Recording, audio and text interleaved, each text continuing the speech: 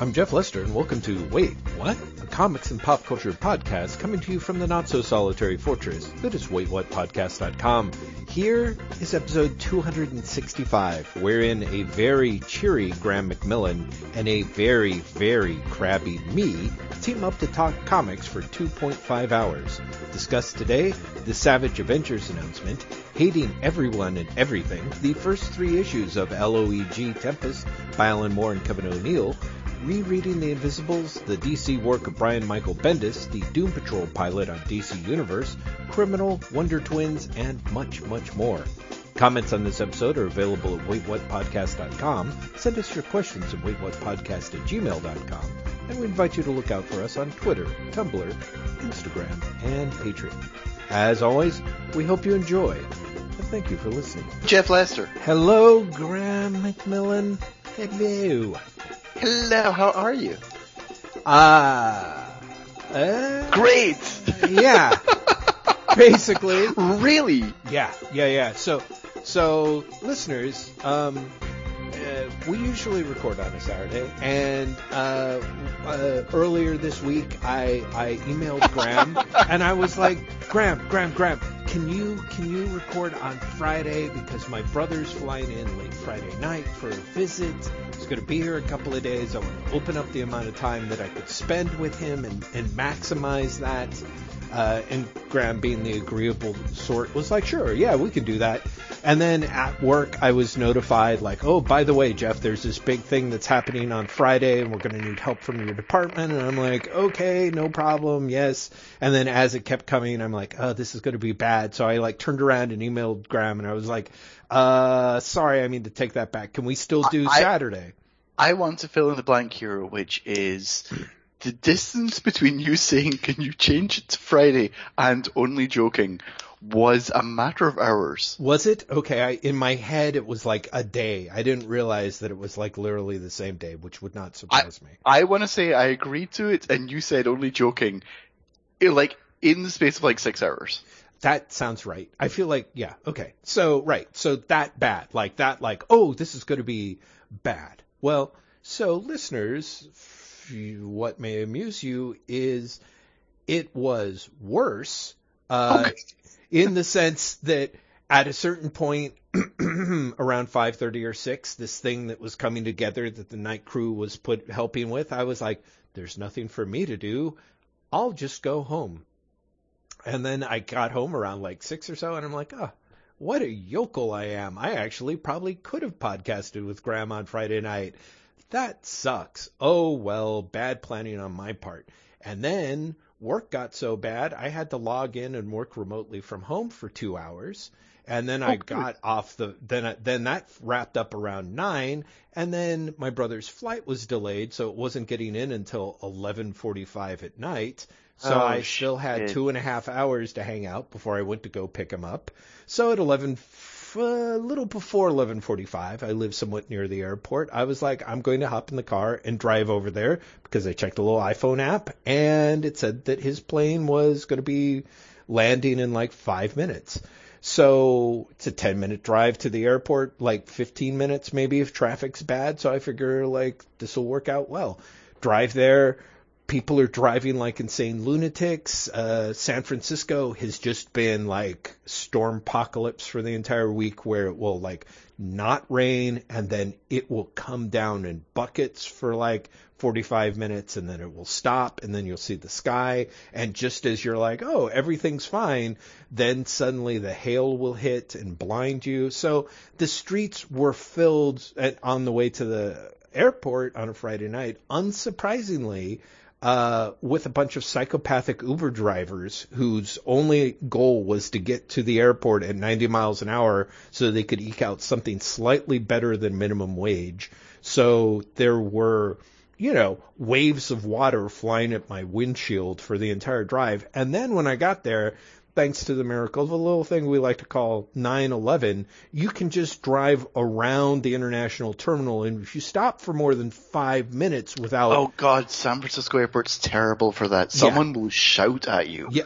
you can literally be like, no, No, I literally got a text. They're saying they're going to be right out, and someone would just be like, no, leave, Exactly. leave, until you just want to, because you don't want to be anywhere near the shouting person Oh, yeah. anymore. No. Now they just get a meter maid to drive around you and flash their sirens and honk their horn at you. Oh, wow. They don't That's even... much worse than it was. Yeah, exactly. And it was bad. It was bad before. So meanwhile, while people, on the other hand, people will actually double park in front of you, just suddenly deciding to park, and then spend 15 minutes getting their luggage out of the back of their seats.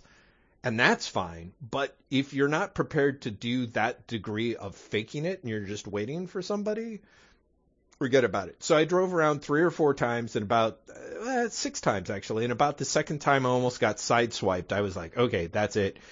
I pull into the short-term parking. As soon as I pull in, Tim's like, hey, we've landed. I'm like, oh, okay, great. So then I have to drive. It's an amazing pathway to get out of the short-term parking garage. Like most of the short-term of that parking part is the long-term exit. Yeah. So once I got out of that, then I started driving around and around and around again. And after 15 minutes of that, Tim texted me and was like, they lost my luggage, so there's a bit of a delay. So first they taxied him. His plane landed late. Then they taxied on the runway for like 15, 20 minutes. Then when he got off, they lost his luggage. So he was waiting at baggage carousel. Then he had to fill out the forms. Long story short, I get home. It's 1 in the morning, 1:15 in the morning. So we go to bed. I get up in the morning, and the nightmare job from work that night has gone so poorly that the people at work are like, hey, the night crew's gone home, but we really need someone before the regular Saturday person gets in, who's supposed to start at 10 a.m. We need urgent help. And these people actually called me at 6 in the morning, but thank God my phone was set to fuck you, so it didn't ring through. But I was like, when I woke up at 8 a.m., I'm like, holy shit. So I got up and then proceeded to work for 3.5 hours remotely. And then I went back to bed because I was still exhausted, and I slept for an hour. And then I sort of had a mostly lovely time hanging out with my brother. But the interesting thing is I have read comics over the last week, 2 weeks, not just in 24-hour period. I had planned to read more before Graham and I talked, because I sort of like to read on Saturday night because I'm an old man and my memory is bad, and it's also sort of pleasant to have a few hours to just do nothing but read comic books. But even without the events of last night and this morning and, almost right up to this afternoon, I would still be inclined to say a lot of comics that I read were just hot garbage, except maybe not even hot, maybe just bad. Just lukewarm bad. Garbage. Yeah, lukewarm garbage where you can't even warm yourself on the garbage steam. So I am very excited to talk to you in that case. I want to preface all of this with, Jeff, that sounds terrible and I'm really sorry. Oh, thank you. Do you feel slightly better now? Sure. Yeah, I'm rested. I had some pleasant conversations with my wife and my brother. And how long is your brother there? He's here through Wednesday. Oh, so you will hopefully get spent, because I'm presuming you're off on Monday as well. I am off on Monday. So there you go. So you'll get spend some quality time with him over the next few days. That's good. Because the terrible job is over, right? Who knows, Graham? Who knows? I thought it was over last night, when I went home at 6 o'clock, and it proceeded to haunt me for the next 15 it hours. It proceeded to not be over. Yeah, exactly. Oh, Lord, I'm sorry. That's okay. That's okay. But I'm kind of in a shit mood. So in the past, you've sometimes told the viewers in advance when you're grouchy, and I thought that seems, sort of interest of full disclosure, sensible thing to do, so. Well, I want to immediately say I am not grouchy. Oh, good. First of all, so hopefully Jeff and I are going to balance each other out like a finely balanced meal. I will be the sweet to his sour, or vice versa, depending on what we're talking about. Secondly, I want to say that I have only read really old comics this week. Oh, nice. And so anyone who's hoping for anything up to date, I'm sorry in advance. Mm-hmm. Thirdly, I was going to ask, had you seen something that it only struck me maybe about 10 minutes ago that of course you haven't seen. I was going to ask if you'd seen the Doom Patrol pilot. No. But how could you? Right. You don't have a subscription to DC Universe. That is correct. That is correct. Yes. I have not seen it.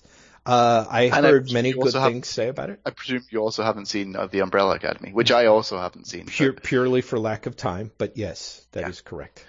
Were you a fan of the comic, The Umbrella Academy? I know a lot of people really loved it, and of course the art team on it. That is the nicest way of saying no. What it is the classic embarrassing Jeff admission that used to happen a lot more when I had an extensive comic book collection of, I think I bought all the issues and never got around to reading them. So, yeah. I don't know. I heard good things. I've got to say that I have, when I say I've been reading old comic books, they're not all old is the thing. Mm-hmm. Partly what I've been reading this week is, you know this, Jeff, I get comp copies of things. Mm-hmm. And sometimes I just put the comp copies away. Mm-hmm. Mm-hmm. And then sometimes, like for example this week, I happen to be going to the bathroom thinking, well, this is going to take some time. I want to grab something to read. And I go, I never read the DC's Beach Blanket Bad Guys special from maybe 8 months ago. Wow, that was a thing? Wow. It's a bunch of short stories. Maybe I should read that. Wow. Also, their Cursed Comics Cavalcade from Halloween. Yep, went through that this week as well. Wow. Again, these are months old, and I got them as comps, and I just didn't read them. Mm-hmm. Mm-hmm. So yeah, it's like there are many things. I told the listeners as well that I'm doing the sort of grand New Gods reread, which was started by the fact that I bought the Return of the New Gods comics like half a year ago, if not more. I just didn't read them. Mm-hmm. I kept meaning to. I had the best intentions of reading them. It never happened. Mm-hmm. And it's just what happens. You buy things and you're really like, oh no, like right. I'm definitely, like I'm going to make a point of reading this. You say to yourself, right. Then just something will come up and you will forget that you made that point. Mm-hmm. So I completely understand. I 100% understand.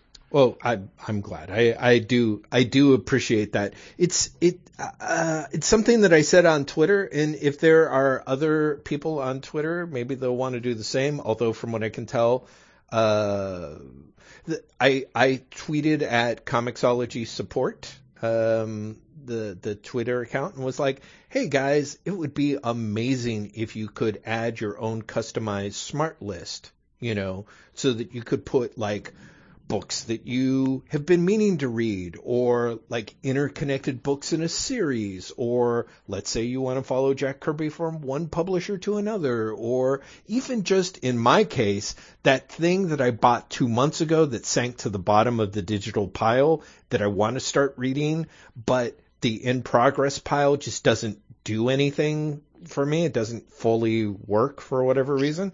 So, and they were like, oh, sure, we'd love to. They were like, yes, absolutely, we can do that. But what they meant was, we can absolutely mention it to the developers. Exactly. Yeah, that sounds like a great idea. Exactly. I mean, they're really sweet people who run that team. Yeah. Like, bless them. What is the social media team actually going to be able to do? Right. Exactly. I mean, I thought I'd mention it, but I mean, if you think about it, I'm sure Comixology has all kinds of metrics, and they're like, the majority of the comics that are bought are new comics and comics on sale. And it doesn't really do us any good to make it easier for people who buy too many comics to necessarily read them, as long as they keep buying them. You say that, but would there not be value in moving the back catalog if you can argue that the back catalog has some coherence to it? Well, I would... like if you're saying, hey, new customer, right? You've just realized that Jack Kirby isn't shit. Right. And you're really into him. Well, here's your Jack Kirby list. Well, yes, even better, and this is what I was thinking, if the readers can create their own smart lists, and then we can share them sort of like you do on Goodreads, such that they don't even have to create the content themselves. They just have to go to, Horny Boner 267's Ultimate Jack Kirby list. You know what I mean? And you can look at it. Is that your name over there? I didn't realize. It's not, Graham. There might be an extra digit or two in the title. So, I say that as a joke. A part of me is also like, wait, do we have usernames in Comixology? That's how rarely I'm on that platform. Are there actually usernames? What I think is interesting is that they ask people to write reviews. I don't think you can write reviews in the app. You can write them on the website. So I have never tried. Whereas I think there's at the end of every book, there's like a tap to rate, and it's just a number of stars. And I just don't really believe in that as a rating system. You know what I mean? I might tap out a review if they had the access to that. But I know from taking every goddamn Comixology survey that came down the pike for years, they're always like, do you want a social experience with your comics? And I was like, no, I just want customized smart lists, or whatever. I really don't want a social experience. Right. Please, no social experience. Exactly. There's social media for that. Right. I don't need that. Right. But part of me was like, I sort of enjoy part of I enjoy part of the Goodreads experience. I don't use it that much, and I would have to say the big detriment of Goodreads, which is weaponizing a mob of customers against a creator, is something we already have in comics already. So it's not like we would be creating a monster as much as just harnessing a monster? Yeah, kinda harnessing a monster, exactly, which is really the best you can hope for out of capitalism these days, late stage capitalism. I was like, I think this is a good idea. I think this is quote unquote, AKA, I think I can get things that would be beneficial out of it. I mean, let's face it, Graham, how nice would it be if at the end of every episode, we could have a link. We could literally share these are the books we talked about this week. Exactly. And it was like, and then people can just click on that link, go into the Comixology app, and then they're all there and pick the books that they want or not. I was going to say, not that we expect everyone to listen to this and then go and buy what we're talking about. I don't even expect people to listen to all of us, frankly. The number of people I've talked to who are like, I really enjoyed that 6 minutes of your podcast where you talked about that thing. I'm like, okay, you say that, but I know this to be the case. You were as blown away as I was by the response to Drock. Yes. That's true. Although I have to say, I'm basing this on the fact that my brother only listened to the first 6 minutes of Drock. But to be fair, that's all. I mean, to be fair, 6 minutes more than he normally does. No. I mean, he was the guy who harangued me into doing show notes way back when. Then he stopped listening to us because, as he said, my opinions became asinine. But in the case of Drock, it was more the fact that I didn't give him credit because he was the first Judge Dredd fan in the family. You did give him credit. I know he didn't hear it. I don't think he stuck around long enough. But you explicitly said that it was your brother's Eagle Comics. Yeah, he thought that it was. He made it sound like I didn't say it was my brother's. He said I made it sound like it was my Eagle Comics or my experience reading Eagle Comics. He's like, you didn't say it was your brother's Eagle Comics. Tim, he did. He said it was yours, Tim. Thank you. As I said, we're 10 minutes into the episode. He wouldn't be listening. Oh yeah, no, he's not even listening. He's in the next room now. He's doing everything in his power not to listen. You know what I mean? Like he's literally. So anyway, what was my point? Yeah, no, of course, Graham. People aren't gonna. But people, A, we've had strong experience to Drock. B, as you know, nothing makes me happier when people pick up books that we talk about and recommend, and people actually have done that, not just on Judge Dredd related things. So, I think that's, again, I see the utility in it, and it would even be the utility that could help them move some product.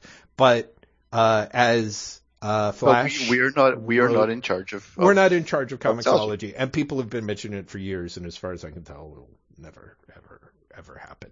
But if you're listening to this and you have a Twitter account, tweet at Comixology support, and maybe you can change this, or alternately, do sink into a mire of nihilistic loathing, much like myself. It's like a win-win, if you think about it. If this episode's title is not a mire of nihilistic loathing, then we clearly turned things around after these first 15 minutes. I suppose that's one way to look at it, Graham. Yes. It may just be that I forgot that was even halfway alternative as a title, and I'm like, shit. What am I gonna talk about? No, but you're gonna edit this, and you're gonna be like, oh shit, I should note that down. I was actually thinking of calling this episode "The Savage Avengers," because you're not excited by Savage Avengers. This is why I think there's something in my soul that is broken, because I'm like, they're putting Conan on a team. Jeff Lester of like 10 years ago would have loved that shit. The Jeff Lester of 10 minutes ago would have loved that shit. I'm like reading the announcement because I only read it 10 minutes before we talked, and I'm like, why am I not loving this? Why? Oh, I've got to tell you, I heard that, and I honestly was like, of course they are, but also, is this a joke? I have to say, the one thing that I thought was interesting... It's the Avengers who kill, and Conan, and you're like, really? Yeah, I have to say there's a couple of things about it. Oh shit, that's what I forgot to do this week. Oh, well, we'll have to talk about that off air because it's something that's website related that we had all talked about that I utterly fucking forgot about until now. So, just tell me, otherwise we'll forget. Did you guys start that Punisher roundtable without me? Did anything happen on that? No, thank God. Okay. I'm just thinking like there was a point where it could have popped up in my emails both and I would have missed it. completely did not. We should have, but yeah, we both forgot. So they've had. I was looking at that cover, which is drawn by David Finch, which doesn't inspire confidence. It is a very David Finch drawing, though. If you like David Finch and basically especially like David Finch of like New Avengers days, so like, 15, 20 years ago, then that's. Let's be more specific, Graham. If you like the David Finch of 15 to 20 years ago, and you were interested in buying a commissioned piece for him that someone had paid him half up front to do of Conan on top of all the rest of the Savage Marvel characters, and then that person's PayPal payment got rejected when Finch was halfway through the drawing, and then he decided to stop and not complete it, and then put it up for eBay so that he could make some of his money back. If you're a fan of that David Finch, it's definitely the cover for you, is what I would say. That seems honestly a little harsh, but you did say that you're feeling grumpy. I did. And part of me was... I will say this thing about, because honestly to me it just seems like a very generic David Finch drawing, but not necessarily any worse. I don't know. Than other David There's Finch no drawings. Background. I mean, maybe there's not a background. I was going to say, have you looked at most of his New Avengers covers? Yeah, that's true. He at least remembers to put color back there. Anyway, the point being, there was a Marvel Knights where I think they did an event. Maybe it was the Savage Defenders, or it was like Punisher and Elektra and maybe Ghost Rider and maybe Daredevil and maybe someone else on a team. And I was kind of like, it's that thing of like, oh, this should totally work for me. And my experience dipping my toes in, first off, once you put Punisher on a super team, it's gonna fail. It doesn't work. Like, you could put Conan on a team of other superheroes, I could almost see. But when it's Conan and Wolverine and Punisher and Elektra, you know what I mean? Like, it's just salt with salt on top, and then some salt. And I'm okay with salt, but I'm like, maybe you want to put the salt on some chocolate. Maybe you want to put on... I mean, honestly, let's face it. This is why there's a certain brain-dead population, of which I consider myself, who think that Deadpool's great innovation is that you manage to still get all the shootings and beheadings, but you also get jokes. Like, they're not going to put Deadpool on that team. I don't know. Maybe David Finch put him behind Brother Voodoo, or there's some other person in the middle that I know that I'm forgetting. But, part of me is just like, that team just seems dull, because what's going to happen? Admittedly, Jerry Dugan, who wrote a lot of Deadpool, maybe he's coming in at issue 2. Maybe Dugan's got like a great idea where he's going to write Frank Castle more like, the Frank Castle of Cosmic Ghost Rider, and I can go put my head under a steamroller.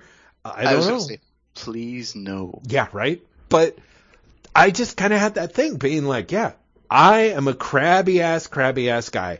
Because back in the day, I would have been like, holy shit, that's going to be incredible. And then it would have been, holy shit, what happens when they lose the Conan license again? And that honestly was my first thought when I saw it. Yeah. I was like, this seems like a really bad idea. Yep.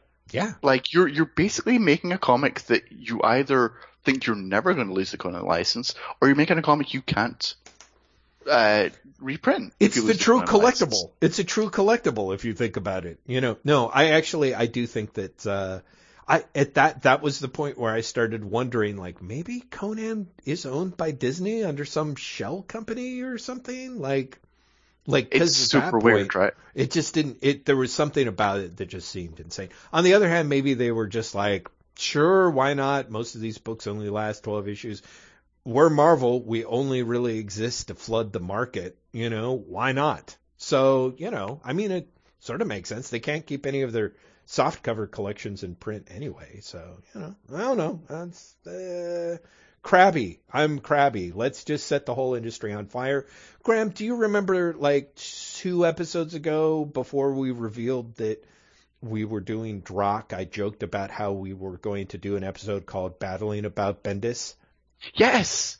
Do you want to do it? Yes. Are you there? Yes. Oh, I was kind of there before. No, just joking. You actually were kind of there before. Yeah.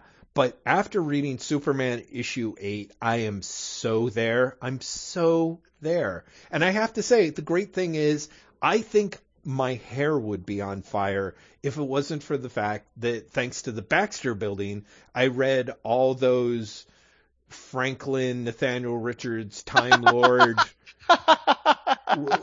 issues. Yes, solidly the inspiration. I think. Exactly. For what is going on with Jonathan Kent right now. Yeah. Except, of course, Jonathan Kent is really just being like groomed for a Legion of Superheroes story. Yeah. Well, you know what? All I can say is fuck them then. At this point. Yeah, fuck them. At this point, that's what's happening. Yeah. No, that's actually a great theory, which I remember you mentioning and blowing my mind before. But at this point, I'm like, I don't care. It's, Graham, I don't know. Again, maybe it's just me, but I was excited that Bendis was taking over these titles. I was really excited. And it's 8 issues into Superman and Action Comics. And again, it's like this it's kind of like the comics market itself. It's like, it's a downward trend with an occasional bump up when a new storyline starts, and then back to a downward trend. The whole sequence, Bendis, I like Bendis's insights into Superman. I like Bendis's insight into Superman and Lois Lane. I like Bendis's dialogue in a Superman setting that makes it seem more peppy and screwball-y. But Brian Bendis has been a victim of his own success because his storytelling is so lazy. Panel by panel, there's pages where it's like, oh, okay, the flow from here to here, from there to there. But the fact that this is the second issue of Jonathan telling us what happened with Crazy Jor-El Grandpa, like, Bendis doesn't seem to realize how dramatically inert this is, nor, frankly, does he seem to care in any way. And on top of which, all it really does is, I feel like he's tying a lantern on the lantern on the lantern that he tied to the idea that Jor-El, in this particular conception, doesn't fit in with Superman. You know what I mean? Like, it's just, yeah, it's a bad idea, but then that idea of him being, oh no, it's going to be okay, tie a lantern on it. Someone thinks this is a bad idea. No, but who knows what they know? Tie a lantern on that, but they probably are going to be wrong. To the point where it's like Jonathan, like after having a scene where the two of them interact, and then Jonathan's like telling that's when I realized I wasn't in space. It wasn't fun times with Grandpa in space. It was, I'm trapped with a crazy old person, you know, in the cold of the interstellar void. And part of me is like, not only does that scene not realize that, it's just bad, Graham. It's really bad, and I'm angry about it. Not even in the, oh, I spent money on it, because you know me, I'll spend money on anything, practically. It's just more the idea that it's like I got my hopes up, and Bendis is doing this thing of, if I just write 9 books for DC at once and am working hard all the time, I won't have to face up to the fact that I can't shape a story to save my life. It's the opposite of Fraction. Unlike Fraction, who then locks up and produces nothing, like Bendis just like, it's like scattershot, you know, buckshot everywhere, but it doesn't,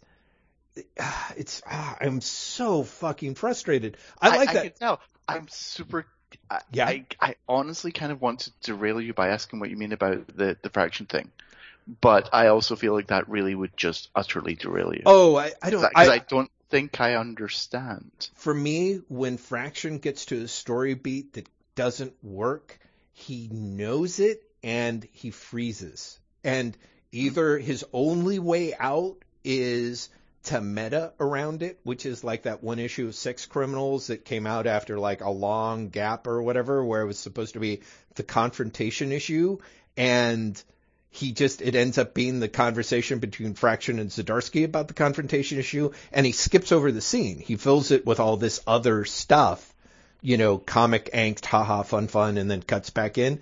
And it seems to me like his production of issues started to pick up then.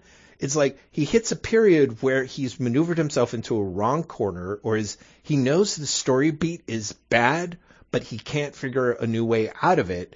What Bendis does is Bendis commits to the first draft, which the problem with comics is, and the advantage is they are so frequently a first draft, and then he, you know, is just like, I'll just power through. And again, it's that idea of like, no one can really accuse him of being like a quote unquote lazy writer or whatever, because he's writing 15 first drafts at once. But his ways of jumping into the story, or the ways that he thinks that he's telling a story that he's jumping into, like, I honestly thought the jump between the ending of Young Justice 1 and Young Justice 2 was a little, like, abrupt. And, you know, I've got to admit, Young Justice 2, part of me was like, did I miss something? Yes. Because I didn't realize that all of the characters had ended up in Gemworld. I thought it was just... Right. The ones you saw on the Impulse. last page. Yeah. Right. Impulse and Robin. Mm-hmm. Exactly. And then they're all there, and I was like, did that happen? I mean, I guess it happened. They're all there, but they're also not all there together. Like, you don't know if they know that each other's there, because there's clearly a section where it's like Jenny Hex and Teen Lantern are in one group and Robin's in another part, and of course Wonder Girl gets involved after what is some shitty ass shit between her and what's his dude, Zeus, that I was just like, ugh.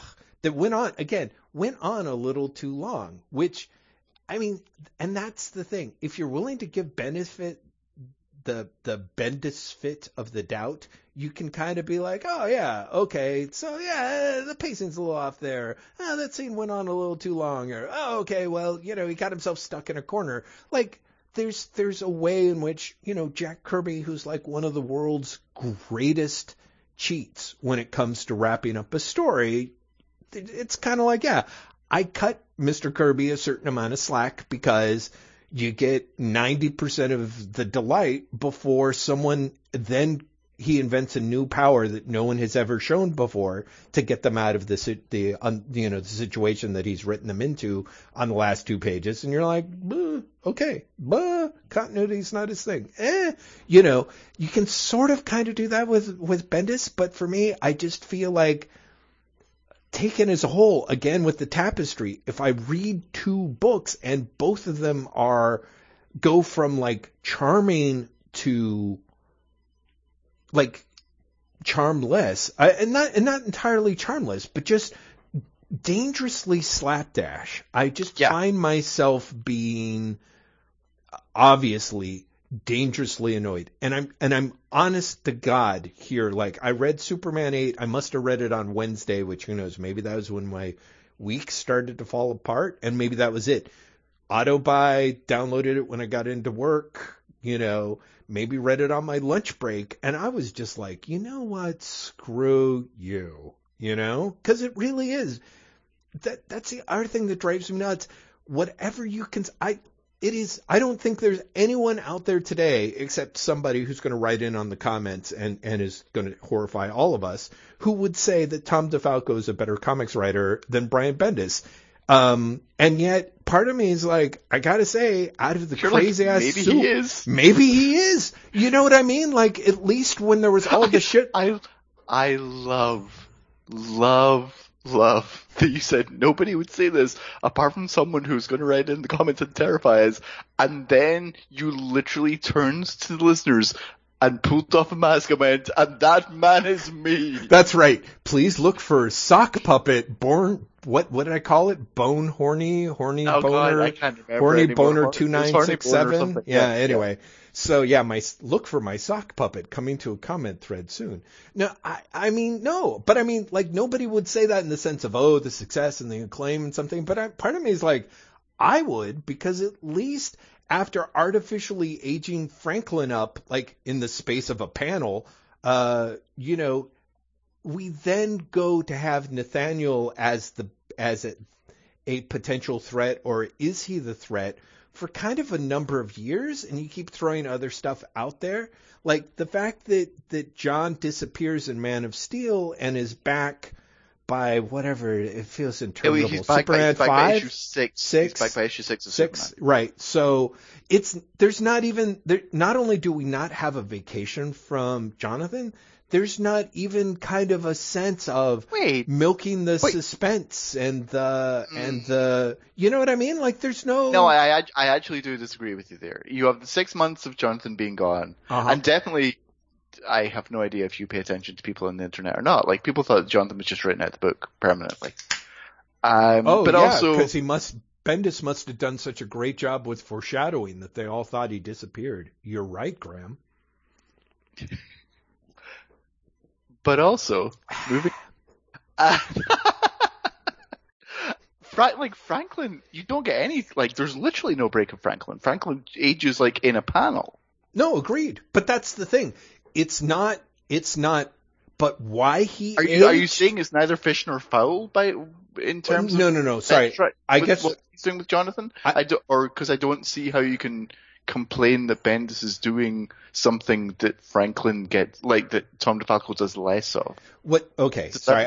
Yes, no, I know. And what it is I'm conflating things. Like on the one hand, Franklin disappears between panels, but the why of it, and even the character's belief of that, goes on a ways, and it is used as a way to seed other stories, other storylines, other story ideas.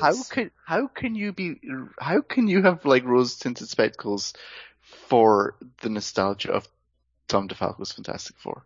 Well, I'm just saying the execution was lacking, but in the sense of there being like, And let's face it, what Like, DeFalco was I honestly doing. think Wait, let me get through here. DeFalco is doing. It's a little bit of a con game, and again, he's trying to do what the X-Men stuff was, but it's that idea of there's so much vague foreshadowing that you realize is essentially third season of Lost.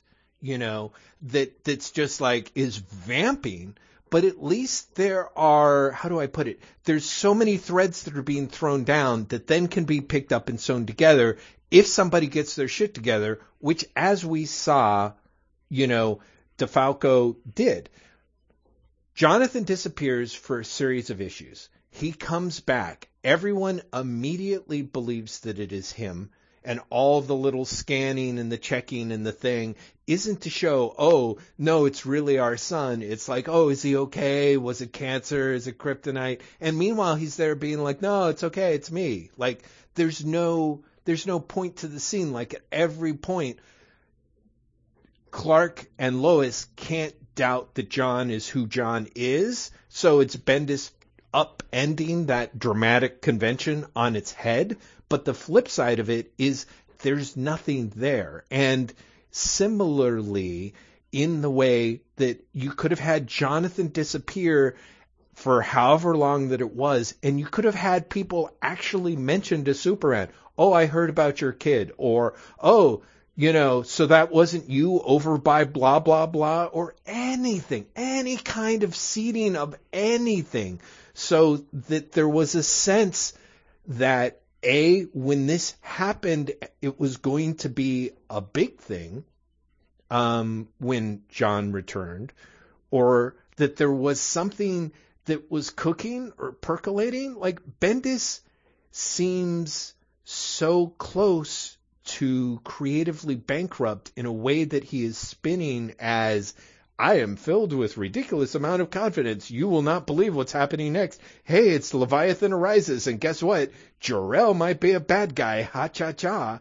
Like, by the time you get to the end of the ship explodes and Jor-El's like, I'm sorry, and gets morphed away, and spoilers, everyone, John's up against the crime syndicate of Earth 3. I'm like, who cares? Because he's in the room telling you. You know what I mean? Like, maybe Bendis has gotten so jaundiced with that idea of nothing's going to happen to these characters. Therefore, the tantalizing aspect is what happens when blank meets blank. I've got to be honest. I am jaundiced enough to find that aspect of it more appealing than any false jeopardy of, is Superman's son going to get killed by the supervillains? Because, like, I would never expect them to do that. So he's fine, why is he fine aspect is of more interest to me. Really? Because part of me is like, great, Graham. I look forward to you enjoying future movies where people sit in a room and talk about the adventures that they had in flashback.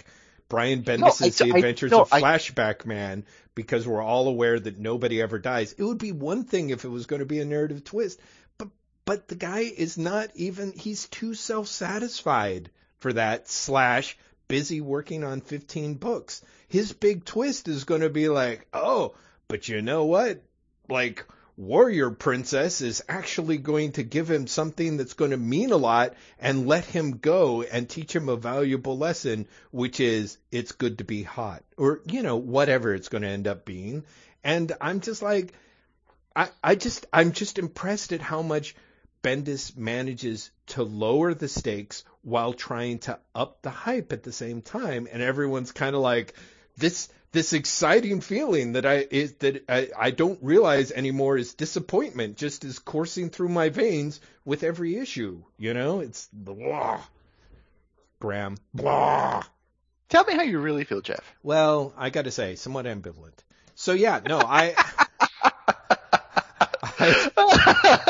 All of which is to say, everyone, I'm sorry, and there's a lot of other people who I actually like and respect more in a way than Brian Bendis, so I will not actually be actively shitting on their books and just assume that you had a bad issue or two.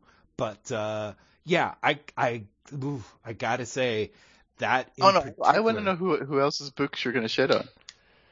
Well, I want to name names.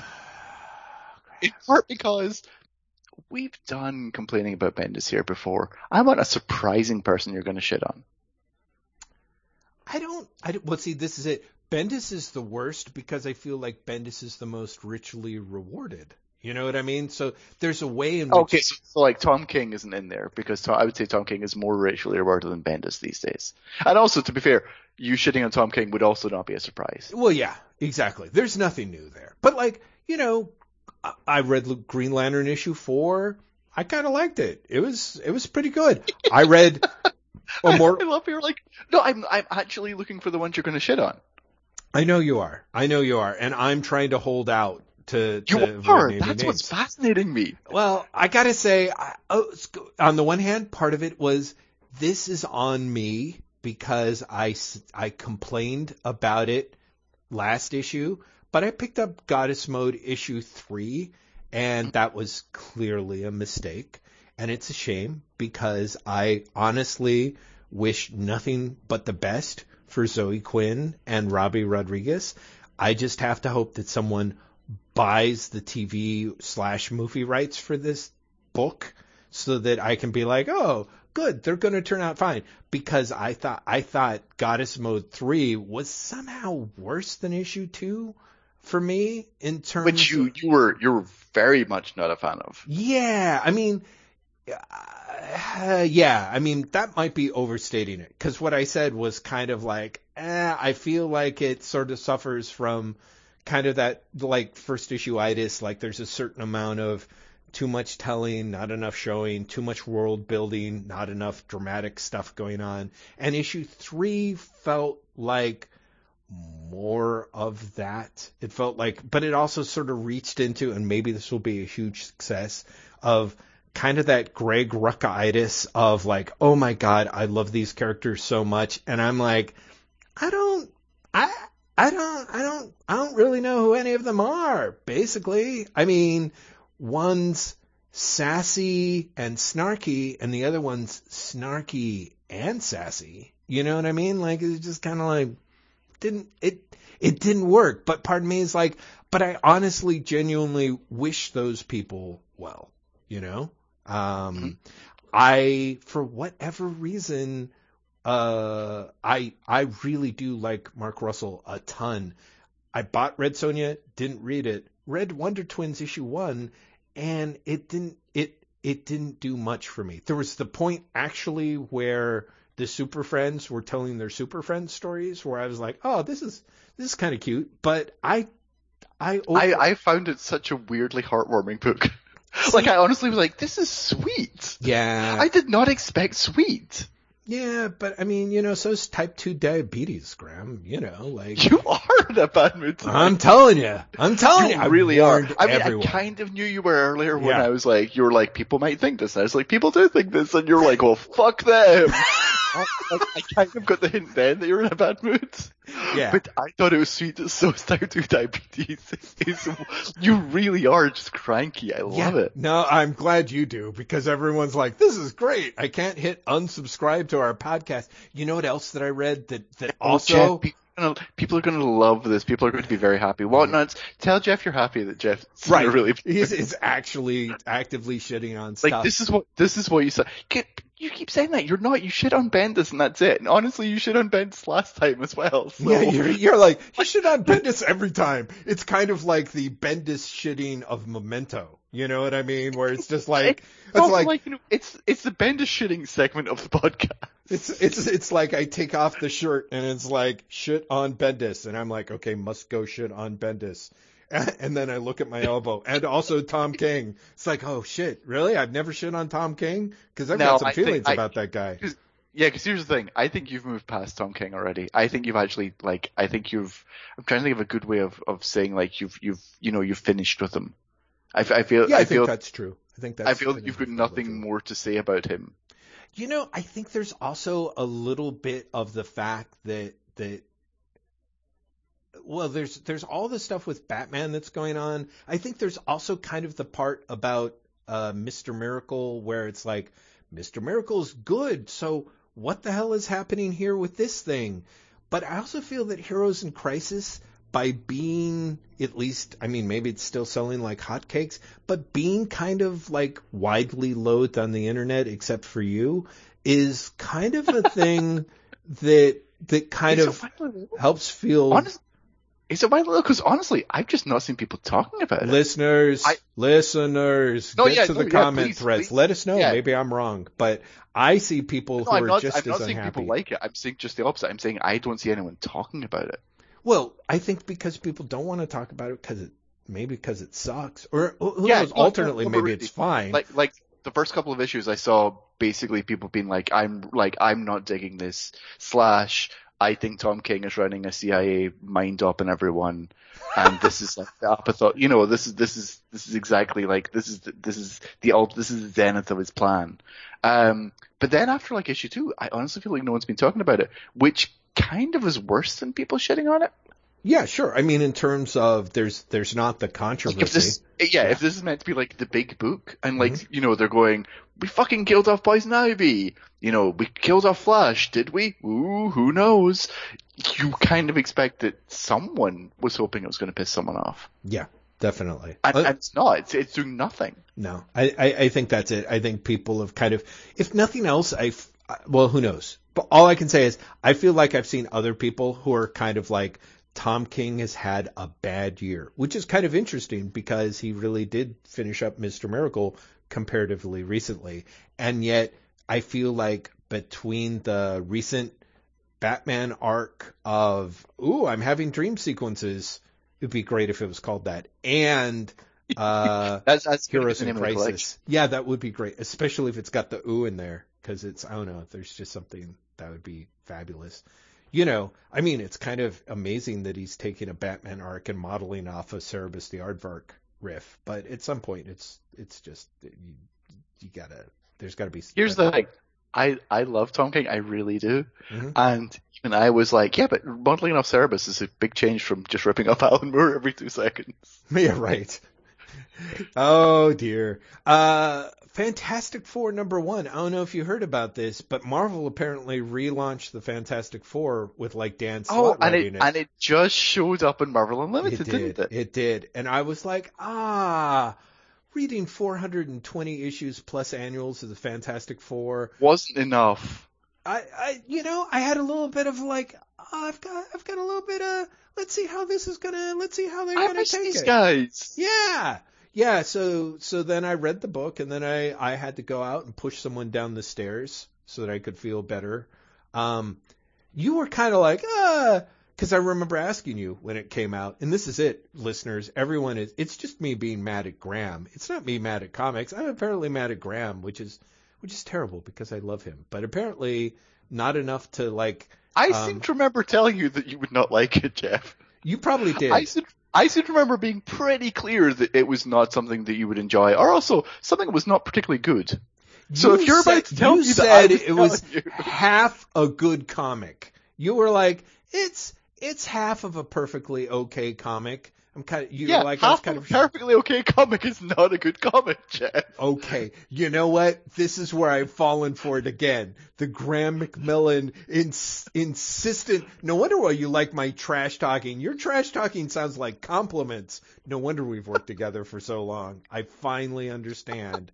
I can't believe it. All this time you were saying good stuff about me. I realize now you must have been trash talking me. You're like, that was half of a good point you made, Jeff. And I'm like, hey, I made half a good point. Now I know. It's not a good point at all. Is when I just hang up and the podcast stops.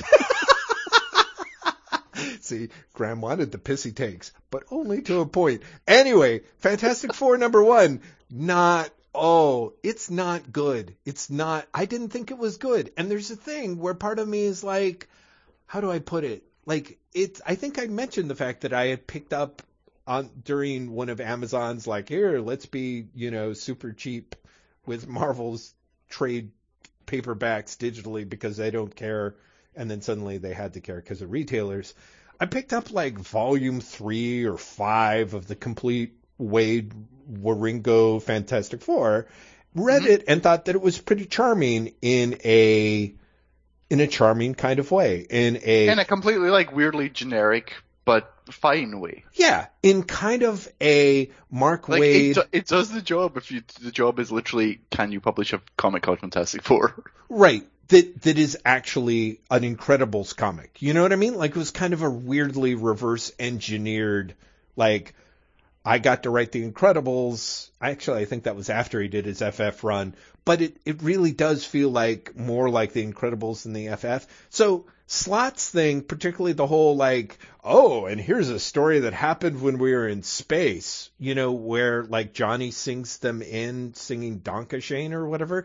And I was like, this is Wade Waringo tribute band stuff, which is kind of interesting. It's not necessarily, it's better than if, you know, Slott was like, I can't tell you how much I loved, you know, Mark Miller and Brian Hitch's run on Fantastic Four. I was literally going to go there. Yeah, I figured you would. And so part of me is like, that could be worse. Like, you get the little, like, the fact that the first issue of the Fantastic Four has Dan Slott being like, oh, we need the warm and fuzzies. Like, the FF are about the warm and fuzzies, and I'm going to hit the warm and fuzzy button at least 3 times. You get Ben Grimm with kittens. And then if that's not enough, then you get Ben Grimm, like, you know, proposing to Alicia. And, you know, you get Johnny Storm singing their way home through space in a weird, like, and that's, like, that story that takes up 4 pages or 10 pages or 30 pages, I don't even remember how much it is a story that, again, Slott being like, Brian Bendis is the most successful author, I too can throw in a digressive anecdote that serves no point other than just, oh, and out of it I got a thing that will be the point of the next scene that will climax into driving you on to the next scene, et cetera, et cetera. Welcome to story, or as I like to think of it, the treadmill.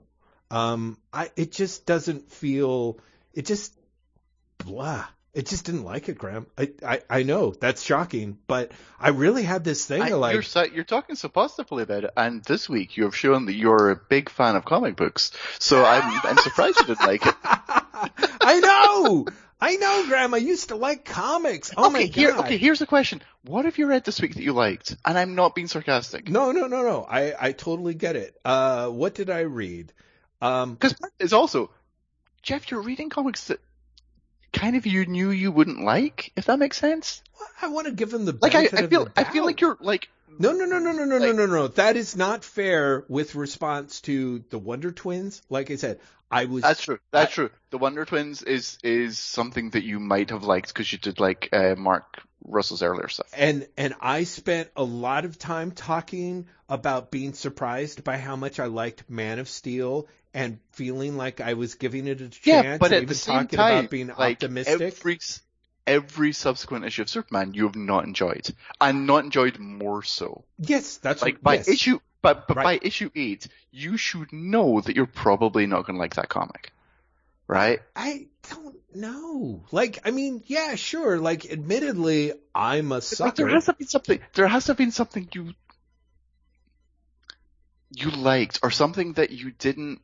Like, I feel like you're almost self-torturing by reading things. Okay. That if you stopped and thought about it, you'd be like, I'm probably not going to like this comic. You know what? I sometimes think that what it is that when you're a kid, anything is better than nothing. Way. You know what I mean? Wait, what? Where were you going with that? I was going if you're a Jet, or when you're a Jet. Yeah. Okay, I'm sorry I missed that. When you're a kid all the way. Anyway, but yeah, it's you read something and you're kind of, again, there's that thing of like, oh, you don't even necessarily realize that what isn't there because, again, you're a kid. You just assume that it's an adult thing that you don't get. Or even there's just a thing of like, well, this is better than being bored. And I think as you get older, if nothing else, your dread of boredom either diminishes, or certainly in the last 15, 20 years, there's a lot of things to distract us from the idea that the world is falling apart under our feet. So you're kind of like, why is this thing, it could be the Roman emperor thing of like, I have so many choices and I'm so spoiled that just something that isn't, that is only 90% pleasing is loathsome in my sight. But I think honestly, it has a lot to do with, like I said, I listed out all those things that I liked about Bendis's Superman, and back in the day, maybe it was like, oh, that used to be enough. You got a little shot exactly. of your like, oh, they had a little quirky dialogue, or Superman's a loving dad. How great is it that Superman could be a dad and he's a loving dad? Well, not only that, like some of the things that are actively annoying you about the comic are things that if you were in a different mood, I think you might have appreciated. Yes, there's times where I'm like, wow, the lack of a story is. Oh my God! See, that's never mind. Never mind. You back down from that fast, Graham. I tell you. Yep. So maybe it was because it was like a few weeks ago, but of course I read Immortal Hulk issue 13 and I liked it. I read Avengers issue 14 and I mostly liked that. I read Female Furies issue 1 and I liked that. I read Criminal issue 2 and I mostly quite liked that. God, I really wanted Criminal to be the one you're going to surprisingly shit on. I was looking at it. When you're like, I'm going to spare other people's blushes, I was like, it's got to be someone like whose stuff he really normally likes and probably knows. And I was like, it's Ed Brubaker, isn't it? What's Ed Brubaker put out? Is it Criminal? Does he not like Criminal? That was literally where I went. I was like, he's just being nice because like he didn't like Criminal. Yeah, no, actually, I thought Criminal was really enjoyable. I did not necessarily like the last 2 pages per se, because the last 2 pages were like, and here's where the crime comes in. But the rest of it kind of important for Bico Criminal. Yeah, no, exactly. Well, so this is part of the thing that I think is interesting is, do you know what the current issue of Criminal is about? I would be entirely lying if I said I was paying attention to Criminal and anything other than, I like, it's nice that they're doing that and it's a success for them. Wait, yeah, like, right. I'm so disconnected from Criminal.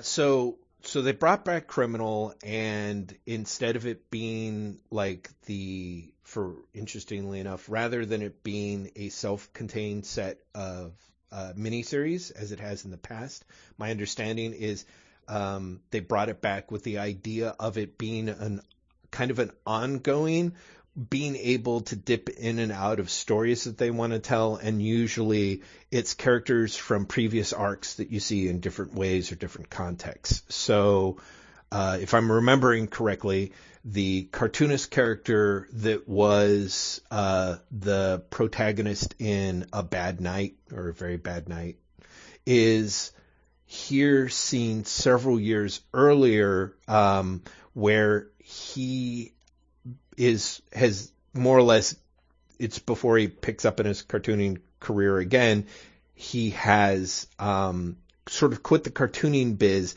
He's offered the opportunity to essentially be an escort to the artist for whom he was an art assistant for this Comic-Con, because the burnt out comic artist is the guest of honor at this Comic-Con, and specifically requested Jacob as the dude to be his handler. And so it's them hanging out, and the comic artist, the jaded veteran comic artist, is clearly up to something a little shady, but you don't necessarily know what it is or how it is. And what's great is, of course, Brubaker is overflowing with stories about the comic convention circuit. So, I mean, it's kind of like Chaykin's Hey Kids comics, but, cohesive and with a story, and there's a point underrunning it. And the way that Brubaker's it's nothing like Chaykin's Hey Kids. Yes, exactly. But a bump. Yes, yes, yes. So, why do you hate comics, Graham? I don't understand. Anyway, so I just hate comics about comics, apparently. well, apparently you do, and who can blame you, really? Which will make some of my other recommendations be all the more prepare to get yourself into high dungeon scoffing wise. Anyway, one of the things that I thought was interesting about it was how much of it is kind of like some of the other recent criminal stuff that Brubaker and Phillips have been doing. Brubaker almost moving into telling dramatic stories with sort of crime at the background of things, but it's a little bit of him like fictionalizing his own past to talk about it. And there's a way in which that's always been an element of criminal. There's the I was going to say, like, that doesn't strike me as a new thing about Brubaker's writing at all, actually. No. I feel that that's been, like, almost one of the through lines of Brubaker's work. Absolutely. I think the difference is, to use a very artsy-fartsy analogy, it's like producing an album where it's like he's turned down the bass and brought up the vocals in the front in a way. You know what I mean? Like it's less of it was always crime stuff that was about him fictionalizing his past, and now it's stories about fictionalizing his past with crime stuff, if you know what I'm saying. Like the emphasis has switched. The focus has changed. Yeah, exactly. The focus has changed and what he's bringing more into the foreground. Like you said, always there, but he's cranking it up a bit and cranking down the crime a bit. And I'm enjoying that transition more. Again. So here's a question spinning off that then. Do you think you'd enjoy what he and Phillips are doing now if they drop the genre element altogether in that case? I don't know. I mean, how much of the crime element of Criminal is crutch, I guess is what I'm asking. Well, it depends on what your definition of crutch is. I personally, unsurprisingly, for a guy who's been talking for years and years and years on a comics podcast, very much like genre. And I really like genre elements in my mainstream fiction. So, for example, if you get the science fiction elements within David Foster Wallace's Infinite Jest, or you get the crime elements in Murakami or Roberto Bolaño, or like a number of other dudes, or the fantasy and Borges. Like I kind of like that. I don't think that I'm not the sort of person, unless your prose is just polished up to a luminous shine. I'm just not necessarily the kind of dude that is going to read just mainstream fiction. You know, I unfortunately, my attention span is short enough. That being said, I'm also one of the people that I know that had bought Brubaker's Low Life back when it was, you know, Ed Brubaker writing and drawing stories, you know, that were quote unquote that slice of about life Ed stories. Brubaker. Yeah, exactly. Yeah. You know, even thinner veneers. And the fact is, as Brubaker's gotten older and there's been a certain amount of, you know, sort of more reflection, and especially how criminals' overarching motif of how people who care about each other damage one another, you know, as basically an emotional through line through that stuff, taking the sort of the femme fatale aspect of noir and extending it to the idea of people loving one another and irreparably harming one another as a result, and maneuvering that as he does towards the dysfunction of families, I think, as it's gone on. All of that is very appealing to me, and it's very appealing to me that crime, depending on how he uses it or works at it, can be a metaphor for that. I'm there. I'm into it. So if they drop that entirely, I think I would probably give it a shot. Your interest would drop as well. Oh, okay. I would give it a shot, but yeah, I would be cooler toward it. I am actually much warmer when it's viewed within that context. And similarly, that way of like, oh, we're going to do a family comic, but it's a science fiction saga. It's like, all right, those sorts of things work for me. So anyway, Criminal issue 2 did not crap on. It did enjoy. The first 3 issues of Tempest by League of Extraordinary Gentlemen, I did not like as much as some of the other people on the internet seem to like, but I liked it. By League of Extraordinary Gentlemen? What's that?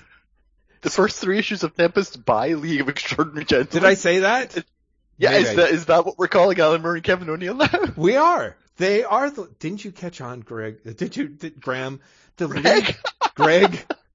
I misspoke. I did not screw up your name. As someone who's a little worried that I'm not only crotchety, but perhaps feeble-minded as well, I want to say, Greg, I totally knew your name was Graham.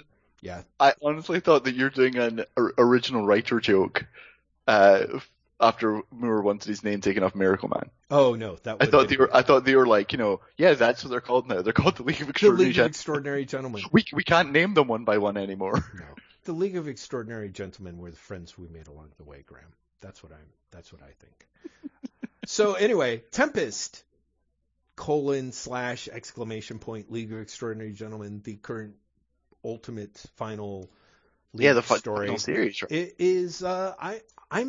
I'm enjoying it a lot more than I've enjoyed a bunch of the previous stuff, which is to say, a lot of people, and I mean multiple people recommended the League Nemo one-shots, which at best I've found readable, I guess, but I'm liking more of what's happening with Tempest, or at least the first 3 issues, and we'll see where it goes.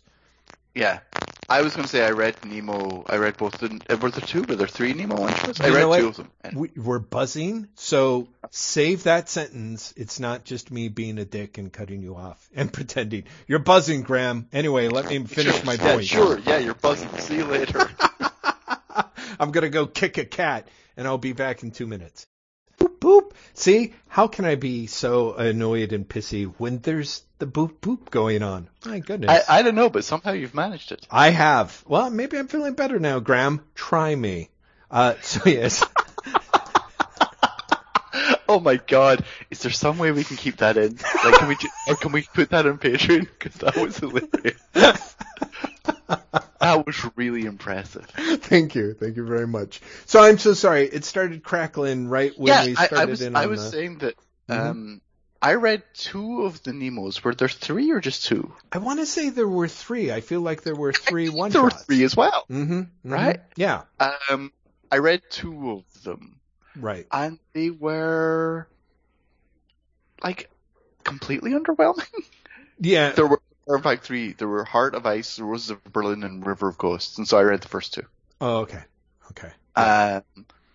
And they had the weight and content of, I mean, honestly, probably what they were intended to be, which is like, a fill-in annual from like a 1980s Marvel comic. Mm-hmm. Like there was nothing there. Mm-hmm. But again, I think if you followed the rest of the League of Extraordinary Gentlemen, there's probably enough there to get you through, Mm-hmm. Mm-hmm. So it probably is fine. Yeah, I think there's a little bit of that. Like the Nemo stuff, I have the sneaking suspicion I got all the way through issue 1, all the way through the first Nemo, halfway through the second Nemo, did not read the third Nemo. And so jumping in with the Tempest, I was like, it's, for whatever reason, it's still Moore and O'Neill doing what Moore and O'Neill have been doing. And in some ways, I think at this point, it's ridiculous to expect it to change. Oh yeah, no. But I guess what I'm saying is it's somehow less annoying for me than a lot of other stuff. In some ways, it is a twist on taking some of the stuff from Century and moving it, unsurprisingly, moving forward some of the plot threads with that. And in a way, kind of doing, I don't know if this was always the plan, but more thinking about it and being like, oh yeah, that was kind of a mistake. Like I had, the the image of 20th century toxic masculinity was the friends that we made along the way, kind of thing. And it's actually a comic about like we're trying to discuss like toxic masculinity. Well, no, but I mean, to the extent that, how do I put it? To the extent that Century, and I guess I might be confusing it. It's probably Black Dossier more than. In any event, essentially, as you know, the Antichrist ended up being Harry Potter for reasons that tied to some of the shit with Quartermain was very much this idea of like, more being like, no, like the future is female. Check me out, progressive guy that I am. And men are kind of fucked up. The idea that he chose Harry Potter, which seemed an odd choice and kind of a weird, cranky, it was one. Yeah, it was very much appeared as I get off my lawn. Yeah, he's rolled that back and very smartly made, and spoilers for people, although it's 3 issues in, it shouldn't necessarily be surprising. He's like, oh no, wait, right, no, James Bond is the incarnation of toxic masculinity. This character who previously I've adored. Well, and which in a way is part of his point. I mean, when Jimmy pops up in Black Dossier, I think it's got to be Black Dossier, but maybe it is also in Century. I can't fucking remember for the life of me which one. But he shows up. He is portrayed as a shit, and Moore has a lot of fun making fun of him, but I think perhaps again, either part of his master plan, probably, or a pivot, which is more what it feels like. He is kind of like, oh no, wait, he is a much more apt nemesis in that sense for the League and what the League represents, which I think is actually a smart call. And so he has it is all sort of leading up to a confrontation between the revitalized James Bond and the sort of spread thin on the defensive League as, sort of the final showdown that's shaping up, while also being kind of a diverting, twisty path through, comics, I guess, for lack of a better term, is incredibly enjoyable. And also, I think you would enjoy, because I feel like the other way in which I feel that perhaps Century was a misstep for Moore is I felt that he very much, particularly toward the end of Century, he sort of started, Century starts out very much like it's the League versus Bertolt Brecht, and then by the end it's the League versus Harry Potter, but there's also sort of a skewing toward modern pop culture, and modern pop culture is sort of strongly American based, even though Harry Potter is British, I suppose. He's kind of that weird kind of plasticine, be able to be sold worldwide version of a British pop icon.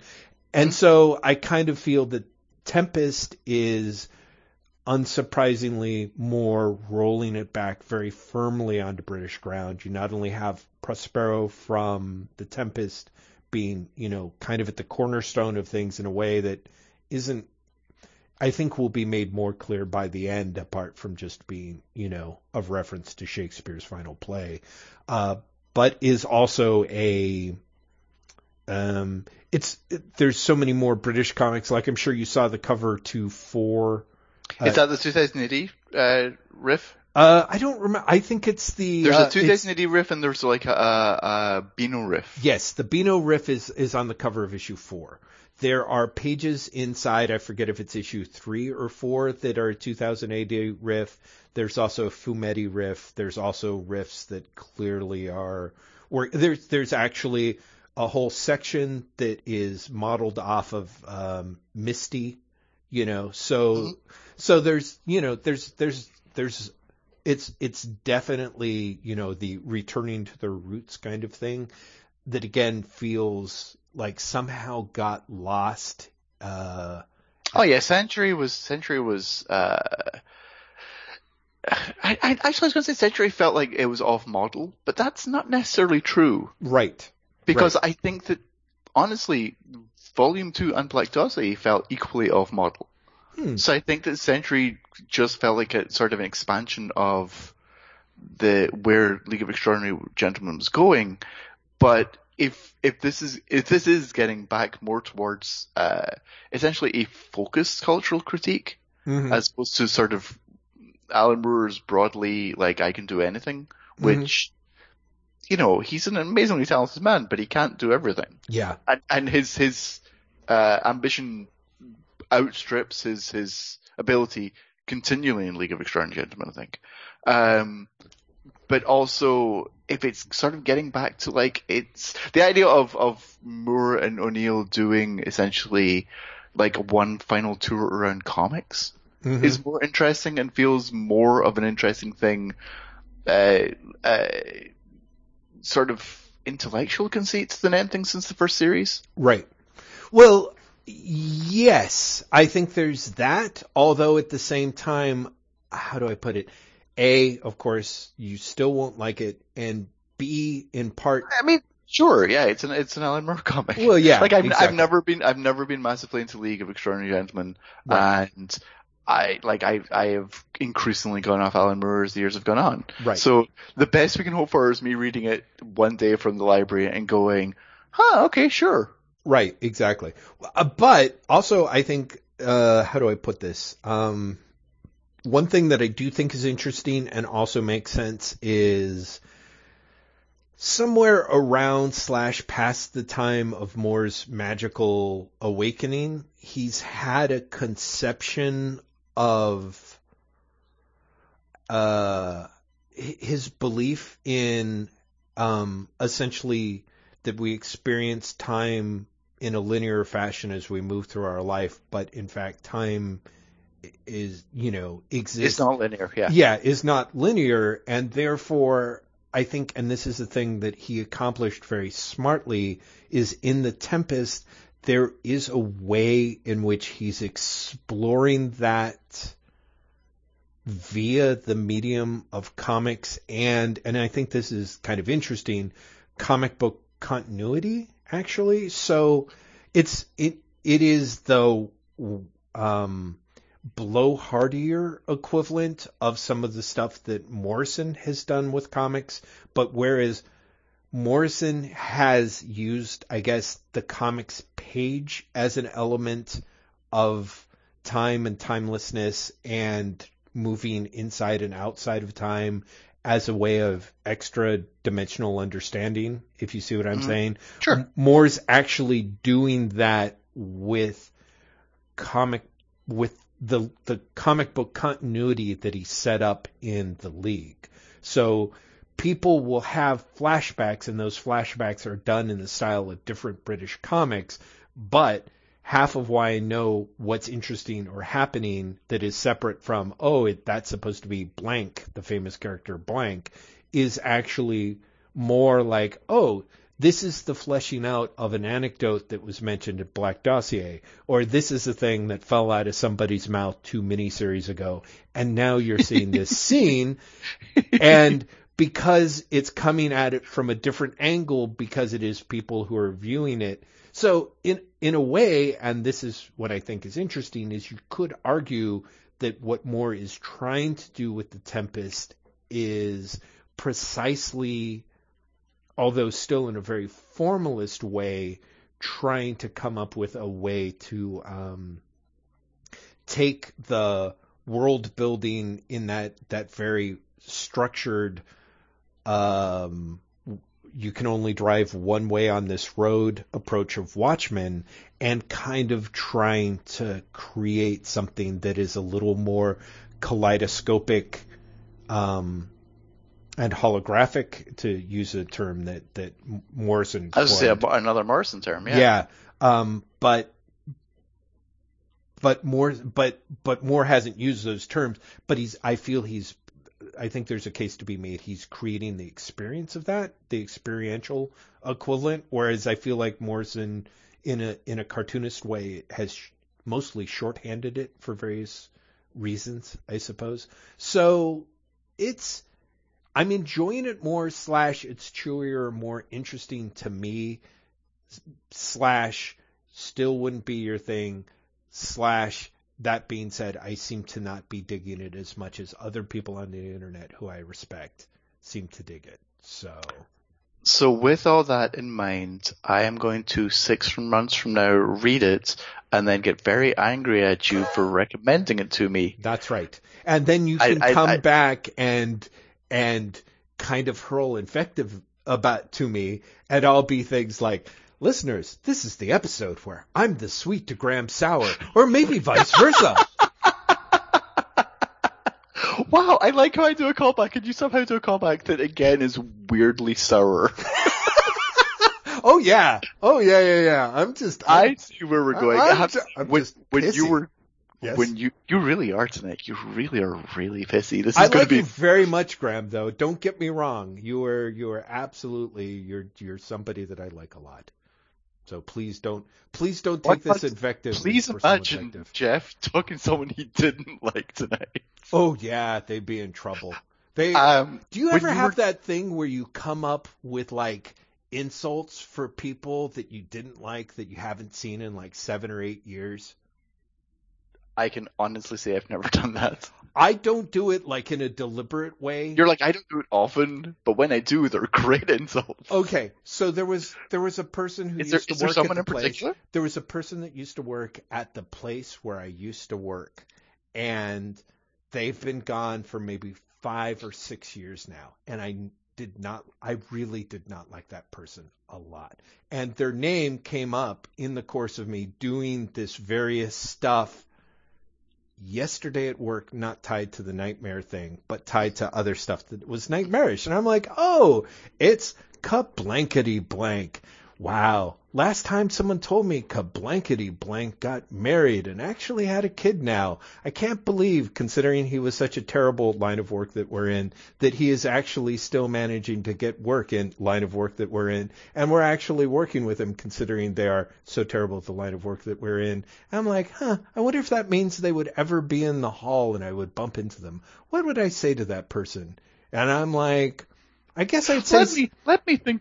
It'd say something like, and then you launch into song and dance routine. Yeah, exactly. When you're a jet all the way from the first.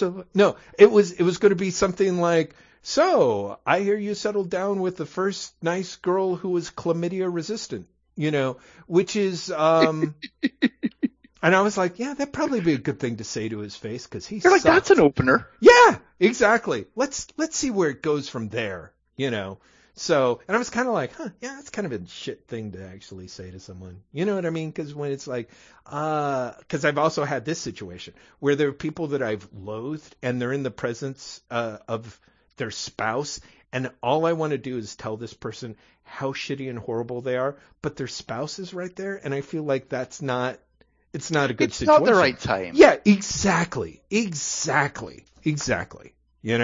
So part of me is like, just hold back. Right. Play it cool, boy, real cool. Da da da da da da da da da da. Anyway, this is the episode where A, you're in a really bad mood, and B, we're gonna have to pay Leonard Bernstein. Yeah, right, absolutely. Dare Wait What podcast. Another thing that steams my clams, Graham, and I'm sure that you've noticed this as well. Oh my God, is this? Yeah, it is. Yeah. Oh so God, I was apparently, like, are we actually really going into this? But okay. I was going to say really quickly before we move on, your description of Alan Moore basically playing with time by putting in like really anal Easter eggs. Mm-hmm. Like, here's something that only real fans will understand. Sounds like the most annoying thing in the world. Oh, that's really funny. Unless you're a real fan. Well, no, how do I put it? A real fan is more of a casual reader. I feel like, this Volkswagen like they got into is like, love this book. No, but I mean, I think that's the thing. Like, Moore has actually made it lighter and warmer and more accessible. Like, I actually Okay, feel so- like it 'cause- had gotten too far that way. But like, for example, if you read the Black Dossier, there's a couple of pages where they sum up the adventures of the sort of the Parisian League, or the league that followed after Mina's League disintegrated, and it has a showdown with a bunch of supervillains, including Quasimodo and Dracula and stuff. And that, or maybe it's not Dracula. Anyway, that is only, it's kind of this whole thing of like, it's, sort of funny / annoying in Black Dossier, because it, on the one hand, it is more doing his like, here's what I would give you if I could actually be arsed to do it. And it seems kind of cool, sort of to me, in the same way that the pirate story synopses in the back of Watchmen text feature talking about the pirate comic sound cool to me, where he talks about the stories that you never see.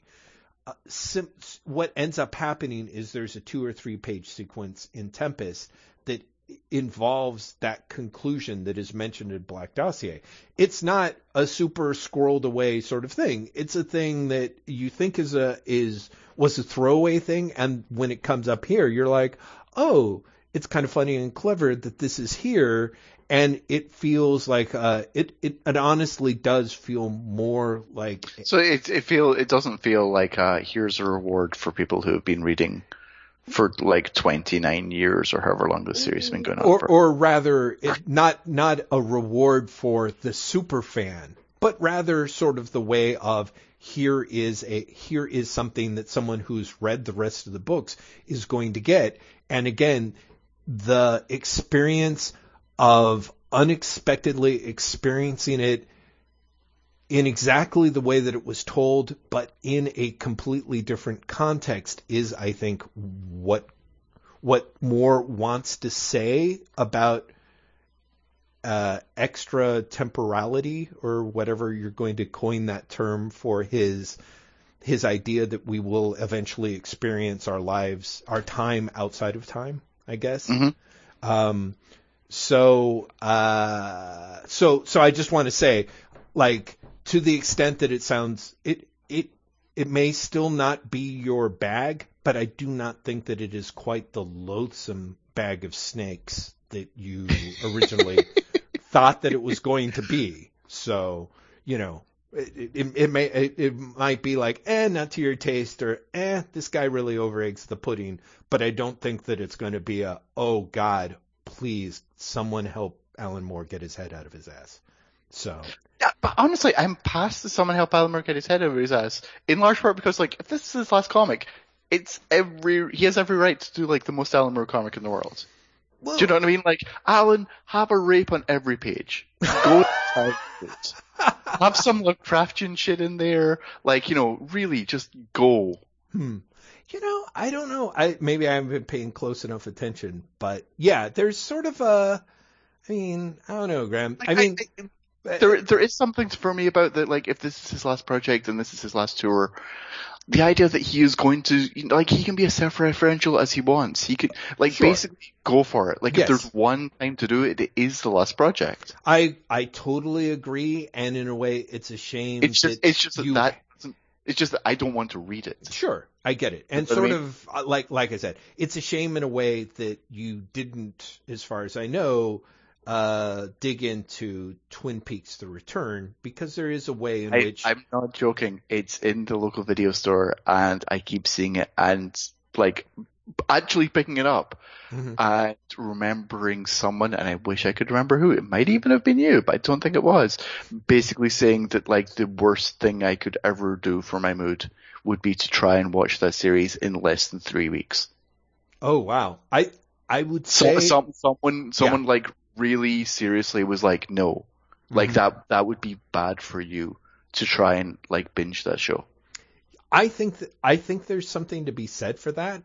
I do have to say that someone else made the point that maybe in one of either comments field or something that mentioned that the streaming model for Netflix of things being binged upon, like, kind of like what a pleasant experience it was for those of us to be able to watch it on a weekly basis Hmm? and I remember react and talking about cogitate. Maxwell Yeah. as it was going on. Mm-hmm.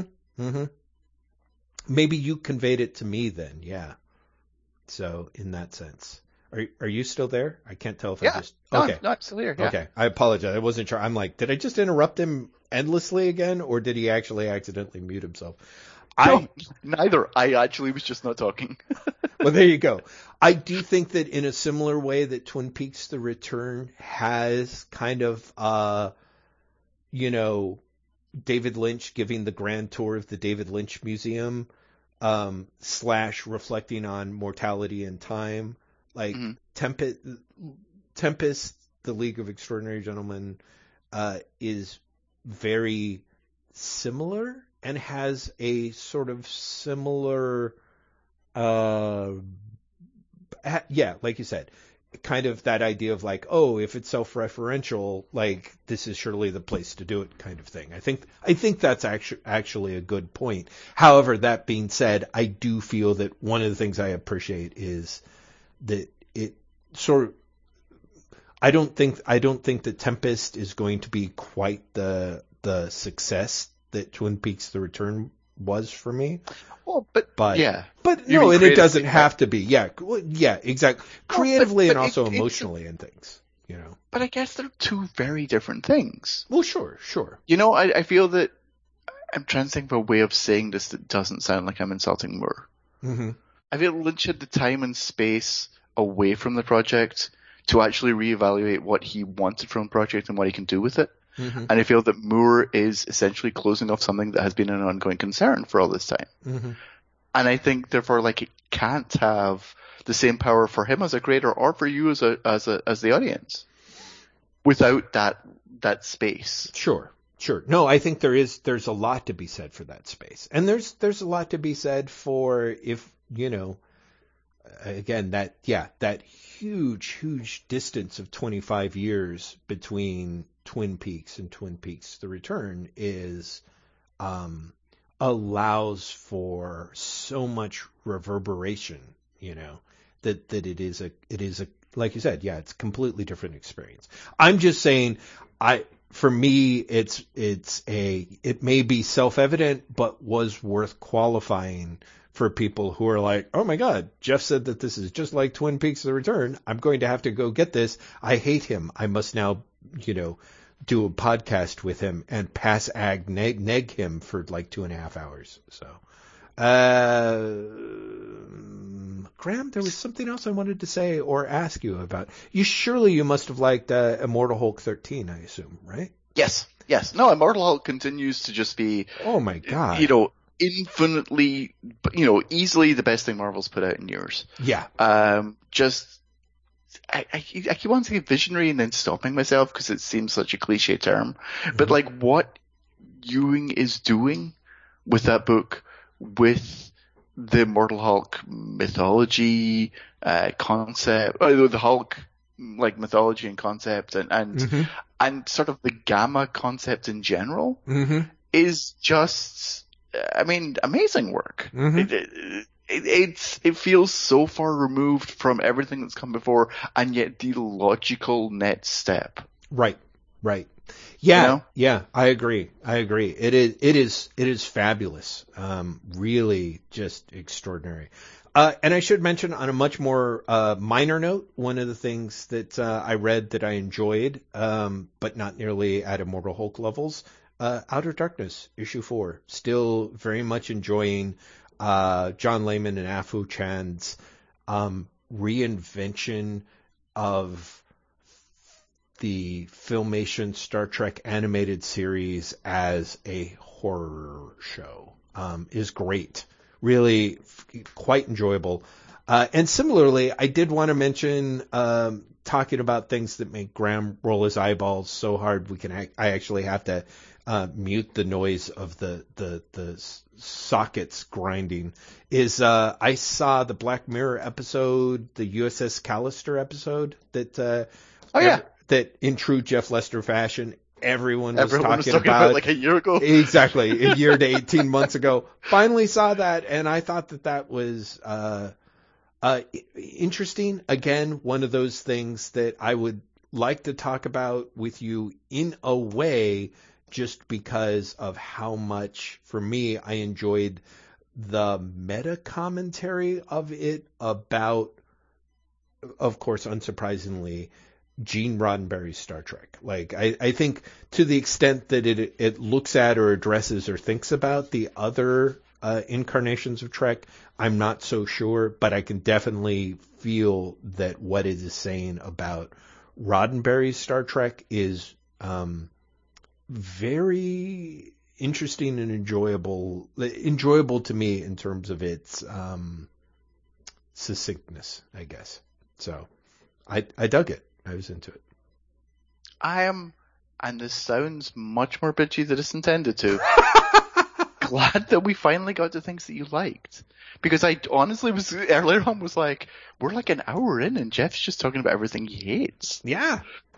Yeah, I agree. The thing that's great is, Graham, you kind of have this sort of naive way of like, how did this happen? And it was like at the time you're like, no, tell me, shit on the next one. What is it? No, tell me. I guess, and then at a certain point you were like, stop, I'm going to hang up now. I don't like you anymore,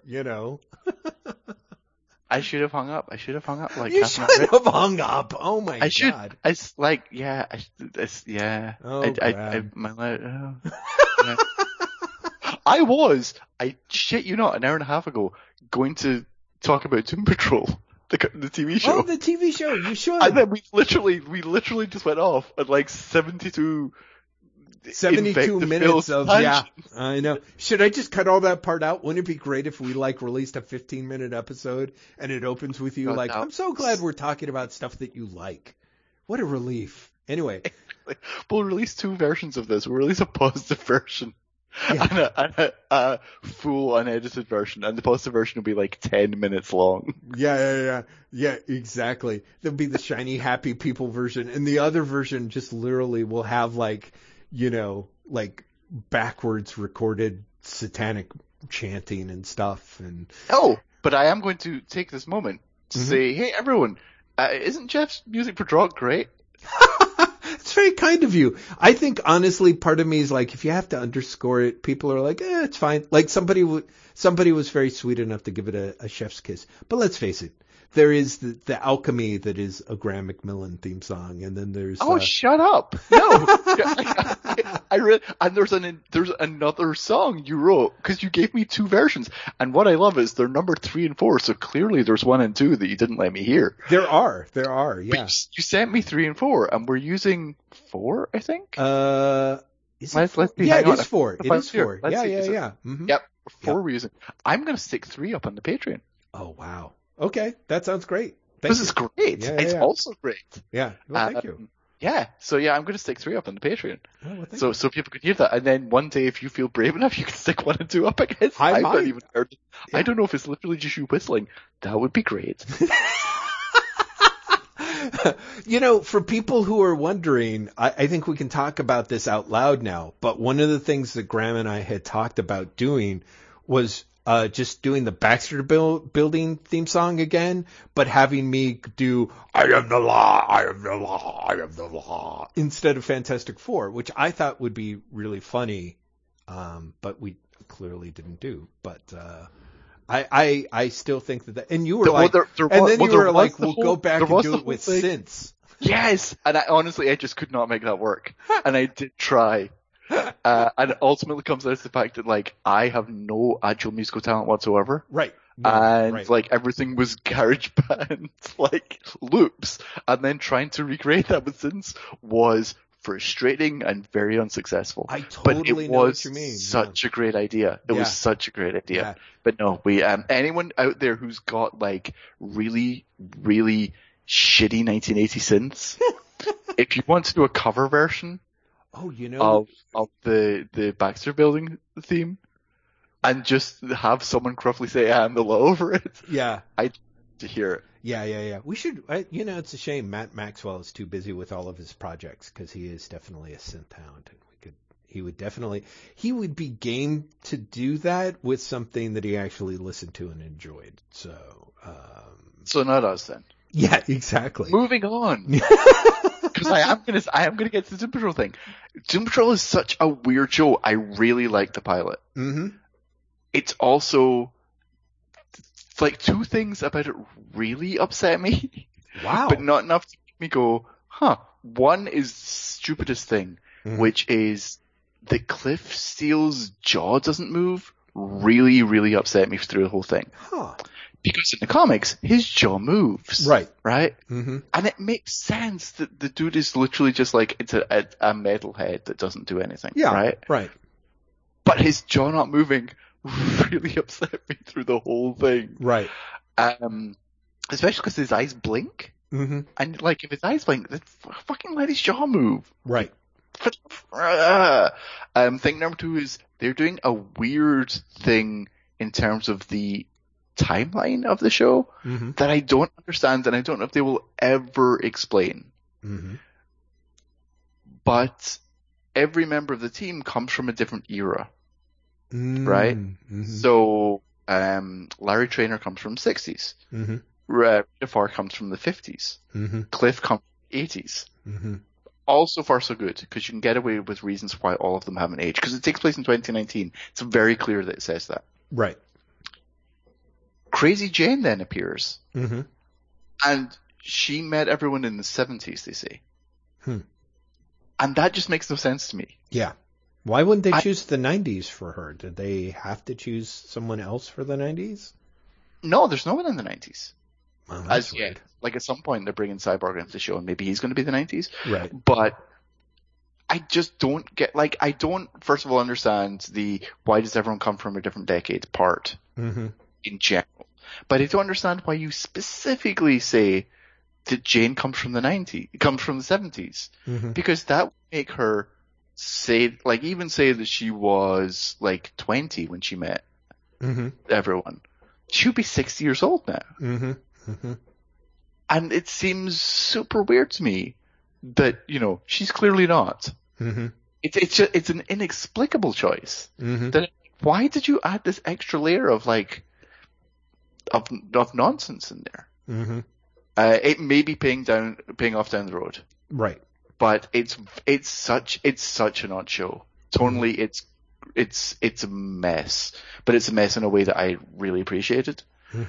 It's simultaneously trying to do the, like, we are adults, like we're doing stories for people who are fucked up, and making fun of superheroes, and at the same time actually being genuinely funny. And I was going to say it shouldn't work, but it does, and I'm not sure it does work. But the ways in which it doesn't work are really interesting to me. Brendan Fraser is great, though. Brendan Fraser has literally no reason to be as good in that role as he is. Especially when the, like, you know, young Brendan Fraser is quite clearly today's Brendan Fraser wearing, like, a fake mustache. And it's hilarious. Yeah, there's lots of choices that don't work, and yet somehow there's something about the show. And honestly, I think it's the show has a lot of heart, which I didn't expect it to. Like, the trailers all sort of made it look like waka wah wah wah wah. They're a wacky suburban team, but they're all freaks. Ba ba ba ba ba. And the first episode is pretty much Cliff Steele was in this terrible accident, and he's really fucked up. And by the way, Niles Calder has just outright lied to him. And will he be able to get over it? You know? Alan Tudyk's in there as Mr. Nobody, and is the narrator of the show, and is aware that it's a show.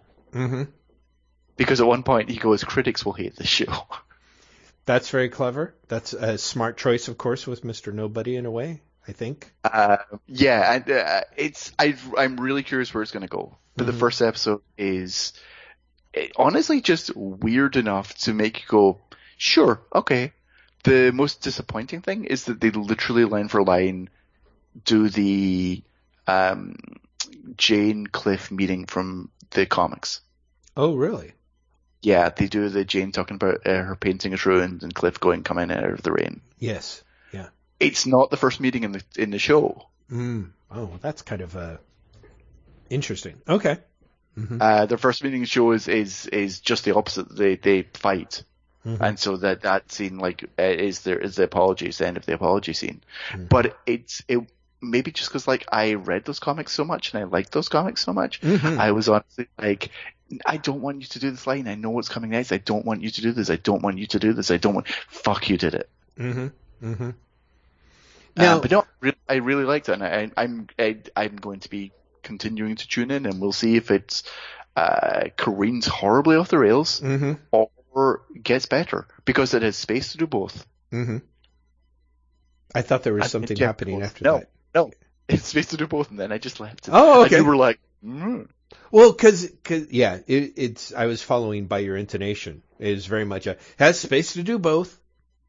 And da da da da da da, you know what I mean? And instead you left it on the high note, and I was like, he's literally left me hanging audibly.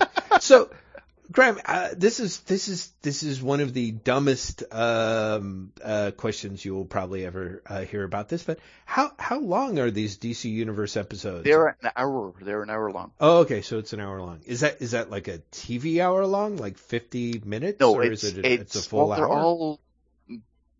They're variable. I see. I want to say the first Doom Patrol episode is 52 minutes. But Titan episodes, I think, went anywhere between 45 and an hour 8 or something like that. Oh, okay. Well, that's kind of neat. Okay. Good to know. Very good to know. Because that is one of my things. For whatever reason, I'm sort of surely they don't have the budget to do those for longer than half-hour episodes. Again, just this weird. Also, surely they don't have the budget to do those. Yeah. Right. So is it's not that it's we're not talking sci-fi original movie special effects, but there are bits where you're like, oh, that could be better. Things like seeing Negative Man are genuinely underwhelming. If you were expecting what is in the comics, no. That said, the Larry and the as a human being, in the bandages and the glasses, looks great. Yeah. The promo pictures of that, I was kind of like, oh, again, in that weird, that's, the costume that seems almost underwhelming on the comics page is the one that is, the most effortlessly cool or easy to pull off in real life. the what's his name? Matt Bomer does the voice of Negative Man. And there's something, he does a really nice tone for it, where Larry seems very kind and yet also weirdly embarrassed about everything that's going on around him, which is a nice choice. Yeah, that is a nice choice.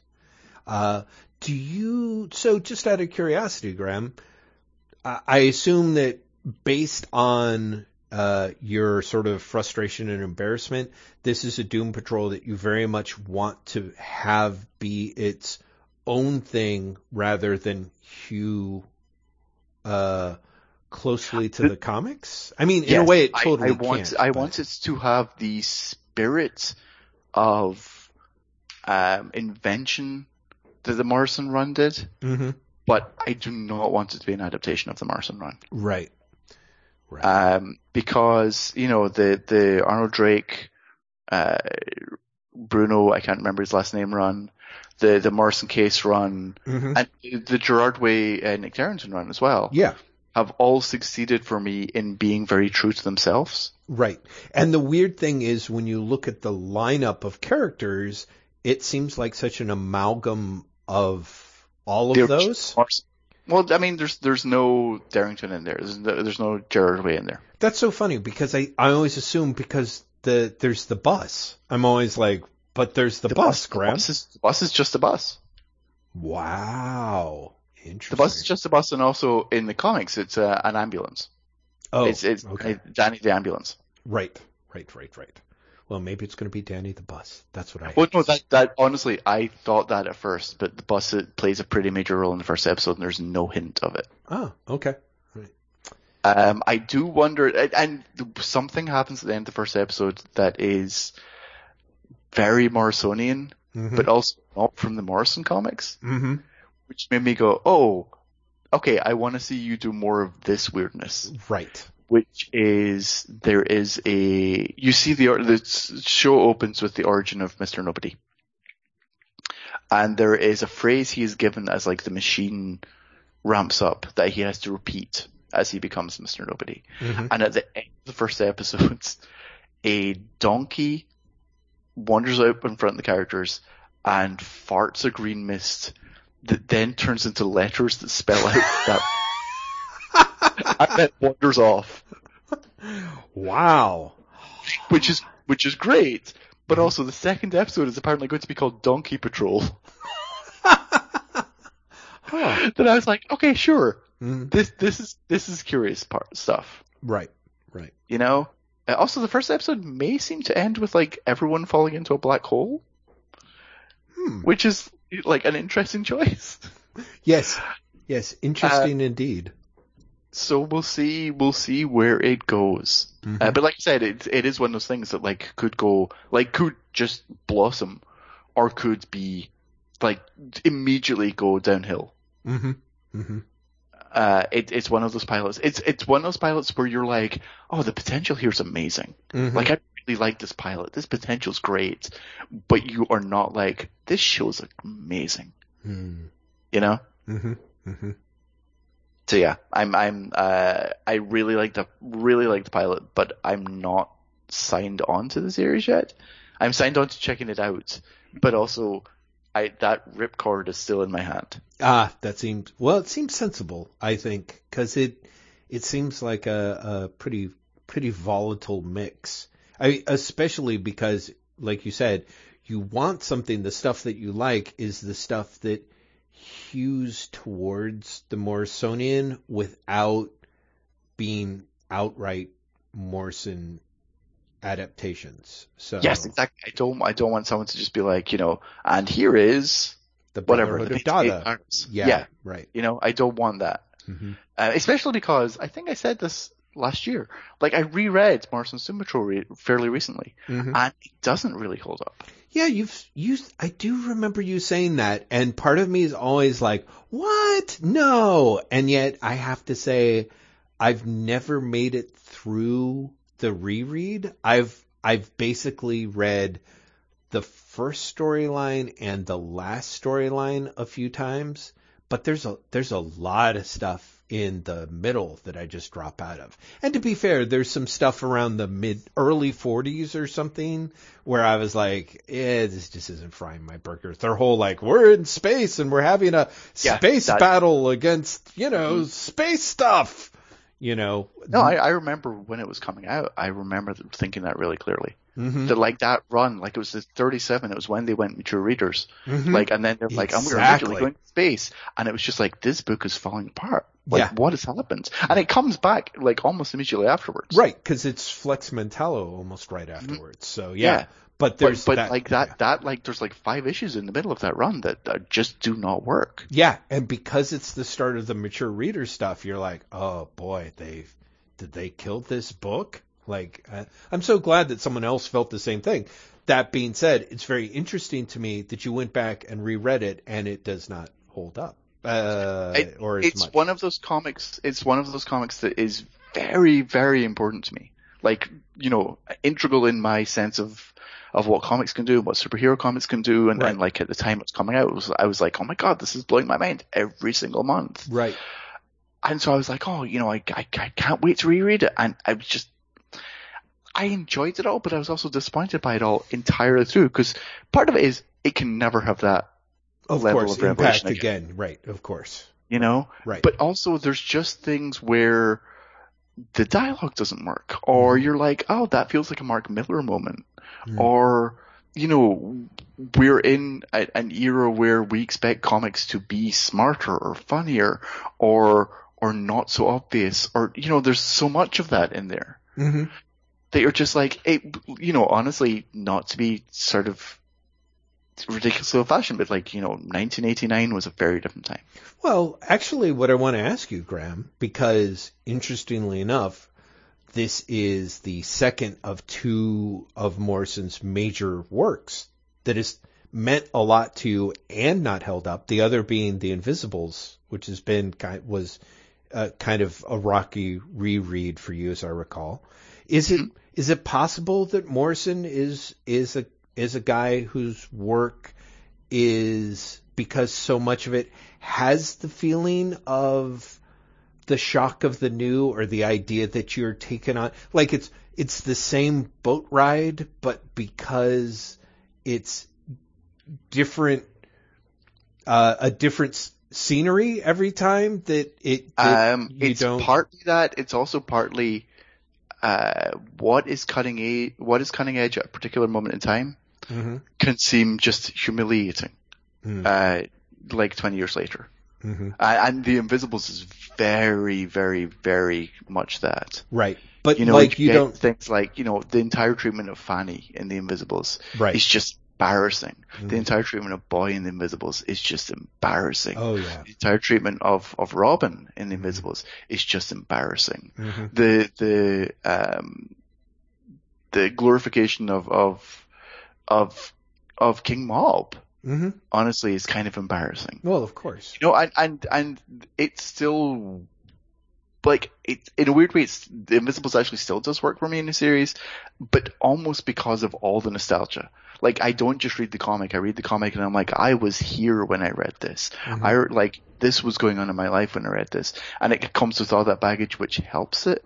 But there's so much, especially in The Invisibles, that is just, you know, you look at it now from today's point of view and you're just like, oh shit, you know, what were we all thinking? And also, yes, with the best of the world, this was transgressive back then, but now it's like, what? We all thought if we put on, like, you know, a rubber top and shaved our heads and ran around like saying situationist slogans and calling people trannies that we were doing something. Oh shit. You know? There's a lot. It's very much of its time.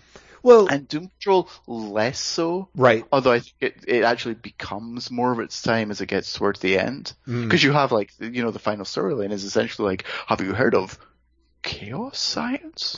Have you heard of the Mandelbrot set? Yeah. Which, you know, again, you look at it from today's point of view and you're like, oh shit. But it's more, honestly, Morrison's level of craft for much of that series is lacking. And when his level of craft actually does get bumped up, he then, like, there are times where he's just like half-assing it.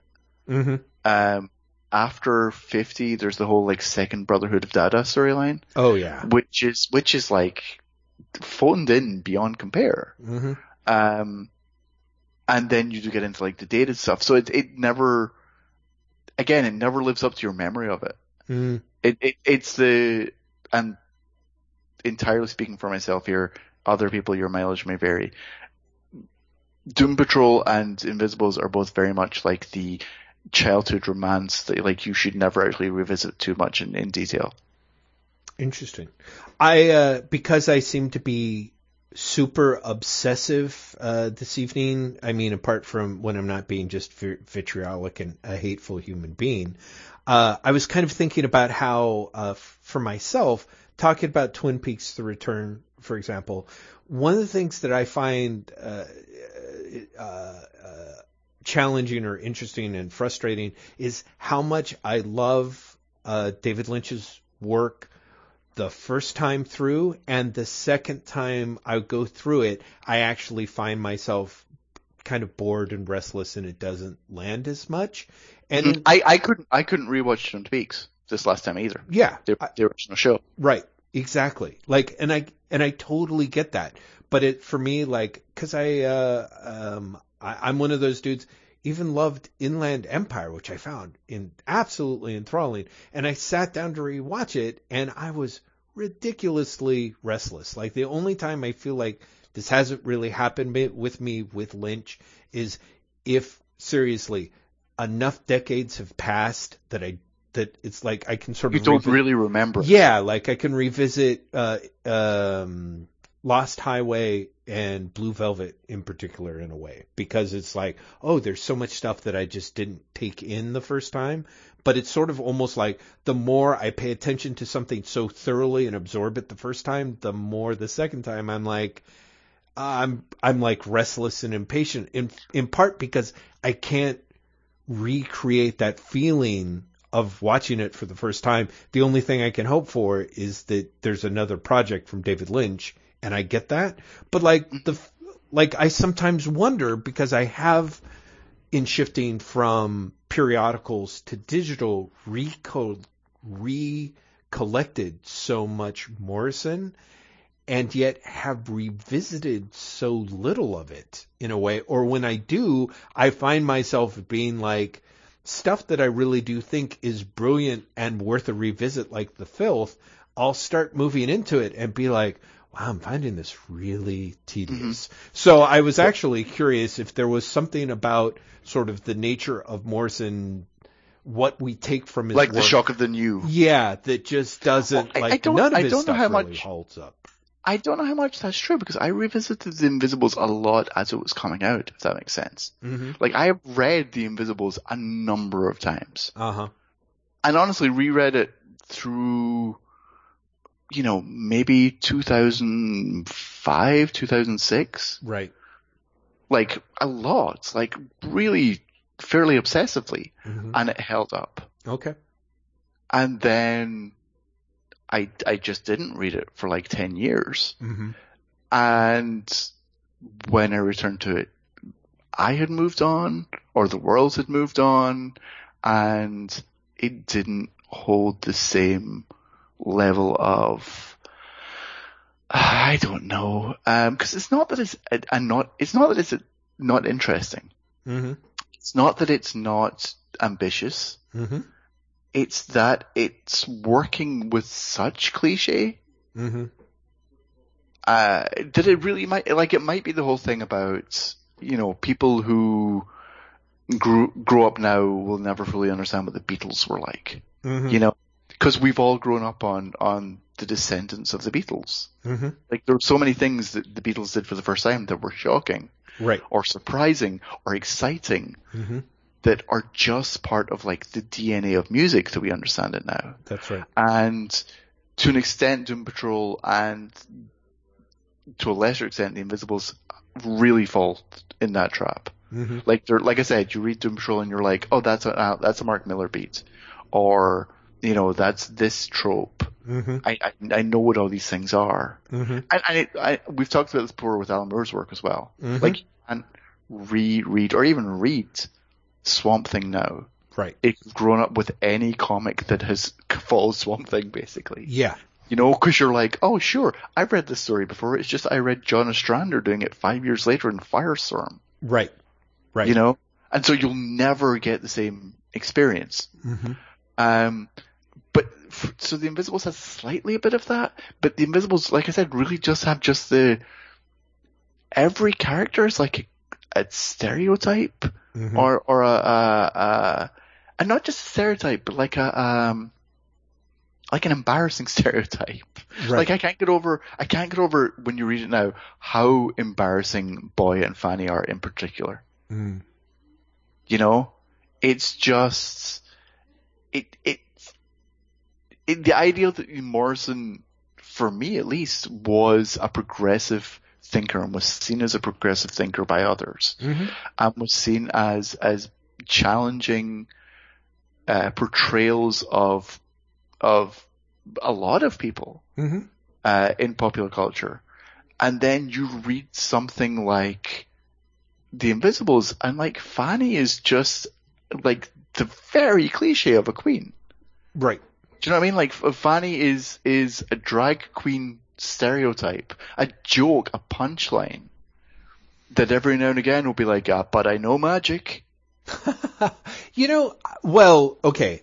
On the one hand, I agree with you. I think the thing to me that is interesting, because here now, where we are in this year, the idea that, here's Morrison who's trying to write about, a transgender character, and trying to talk about a character who magically transcends the trap of gender is kind of progressive and ambitious in conception, but it is very much the execution of things. Like Morrison has particularly at that stage, Morrison's appreciation for lack of a better term, the idea of pop, and pop in a antithetical is an antithesis to Moore's sort of leaden formalism. Like Morrison's kind of like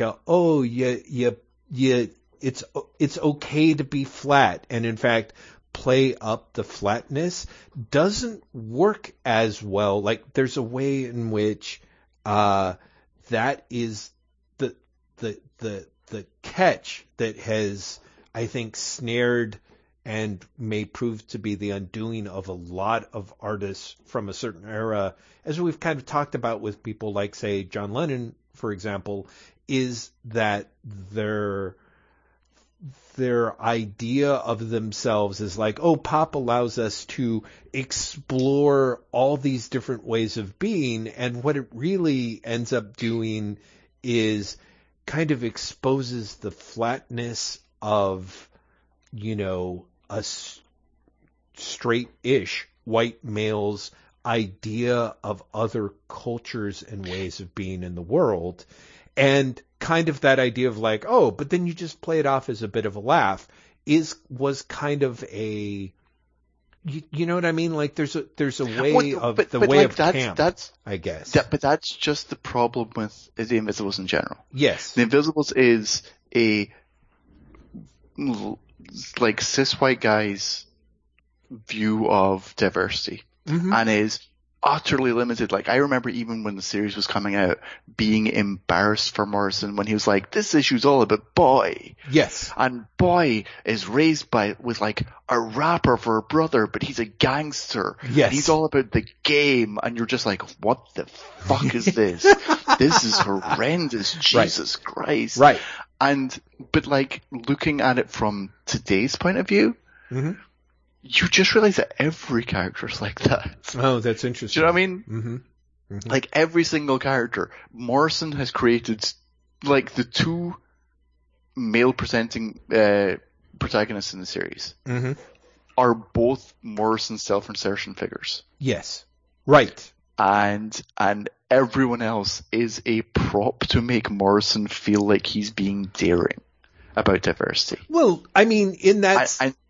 Yes. And doesn't really go beyond that. And like it actually gets worse as the series goes on.